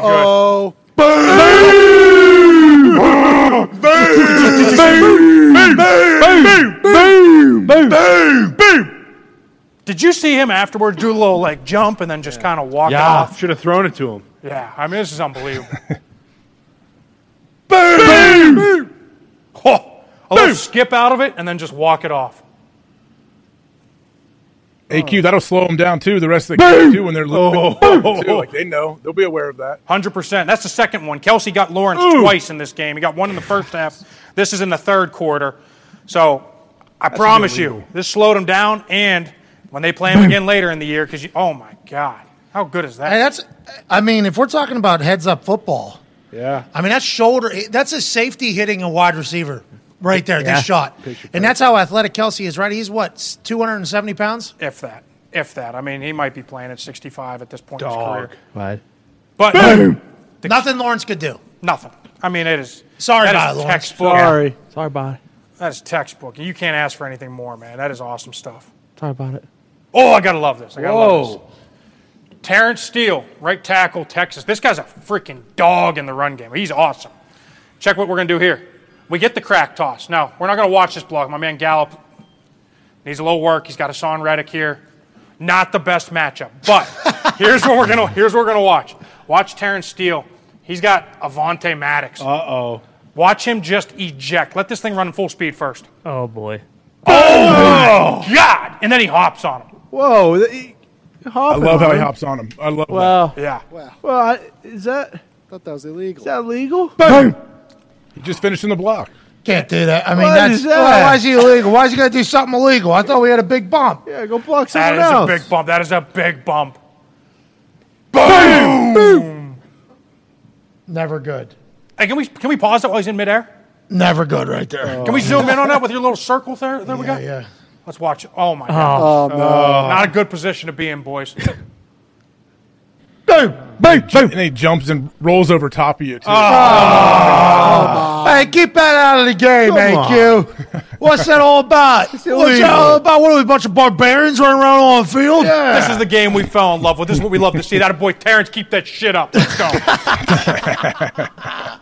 What an incredible episode in the trenches. Thank you. Yeah, boys. Hey, Q, hell of a day by you today. You asked a question to Aaron. You weren't nervous. Like last week, you were sitting here. You got, he was a little bit twiddling his thumbs. Fell asleep during Eli. Had an incredible in the trenches here. Feels like we learned stuff. Hey, Q, what a day. Q. You made a couple putts early to raise some money for folks. 10 people will win $500. You retweet the tweet that was sent out earlier. Say something nice to somebody and put your cash tag in there. You could win $500. We'll continue to do that every single day. Hey, Q, we appreciate you. Toxic Table at Boston Connor at Ty Schmidt. Hell of a day by you, boys. Hey, great show by you, Pat. Nah, that ain't true. Ton Diggs, one half of the hammer. Down Cowboys. What a show by you today. Tom. You. No, you, Tom. Tom said some really, aggressive things. He did. Mm-hmm. Yeah, he did. Shut up, AJ. See, that also aggressive. He had that tone about him. I'm excited to hear what Hammer Down is today. In the back, Foxy, Zito, Nick, great work today, boys. Here you go, boys. Yeah, boys. Bill, Dirty, Bruce, we appreciate you guys. Obviously, Tim staying up all night to put these doors in this Thunderdome. And to you, AJ, we appreciate the hell out of you. Everybody watching, you're the greatest humans on earth. We can't wait to be back tomorrow for a hell of a Wednesday. We got fucking Ninja joining us tomorrow. Whoa. What? Holy shit. Hell yeah. Yeah. Like Beverly Hills? No, Chris Farley, rest in peace. Fucking love that guy. Wish I could see more of him when I was adult so I could appreciate everything he's about. Rest in peace at Beverly Hills Ninja. Not the ninjas that I seen that was protecting that 100 millionaire out at L.A. that I went to the party. That was awesome. And his 3 ninjas came downstairs and let me up to the party upstairs. I'd never been that high and that entertained at the same time before, and I don't know if I ever will be. Sure. Fucking ninjas came down and got me. It was awesome. Didn't say anything to me. They had the little web shoe things. Sure. Wearing all black. Came down, had little earpieces in, gloves on. They were the ones that led me up to a party in Los Angeles at the top floor or whatever. I laughed the entire time. Tried to talk to him like people do over in England when you see the person with the fucking hat on. I couldn't get them to break. These were fucking ninjas. Right. Yeah. Really? Tomorrow. Were they there working on? Was it body work on people? Those ninjas? No, that was body gurus. They were in the geese. I'm talking about fucking ninjas. I seen them as well. They have a lot of confidence. These ninjas, I don't know if they had confidence enough because we didn't really have an interaction, but I think they were stone cold killers if they had to. You know what I mean? Oh, yeah. I think they would. Pressure points. I didn't even want to press the button the floor we were going because I thought they maybe break my wrist 3 different times. That is not the ninja we were talking about. The ninja we're talking about is the gaming mogul. That ninja will be joining us tomorrow. Not that ninja. No. That ninja. There you go, that ninja will be joining us. Detroit Lions fan. Big time. Mogul. Yeah. Big fucking brain. Can't wait to chat with him. It's our first time chatting. Obviously, last year he cut a little promo on kickers on Twitter. I answer because I do have respect for his entrepreneurialism and what he's been able to build. We had a conversation then afterwards. Feel like we learned a lot about each other real quick. And then now we're finally getting the opportunity to chat to each other. That's tomorrow, 1:15 Eastern Standard, if anybody wants to hear that. We'll also have some football guests. Jamar Chase joins us on Thursday. Here we go. I believe Von Miller will join us on Thursday. Know it. I believe we have a hell of a week in store, and we can't thank you enough for being a part of this ride with us. Adam Thielen will be on tomorrow, I believe. Yeah, there it is. So we got, let's go, huh? Be a friend, tell a friend if you want to. If not, we fucking understand completely. You all are the best people on earth. We will see you in 20 hours and 29 minutes. Good day.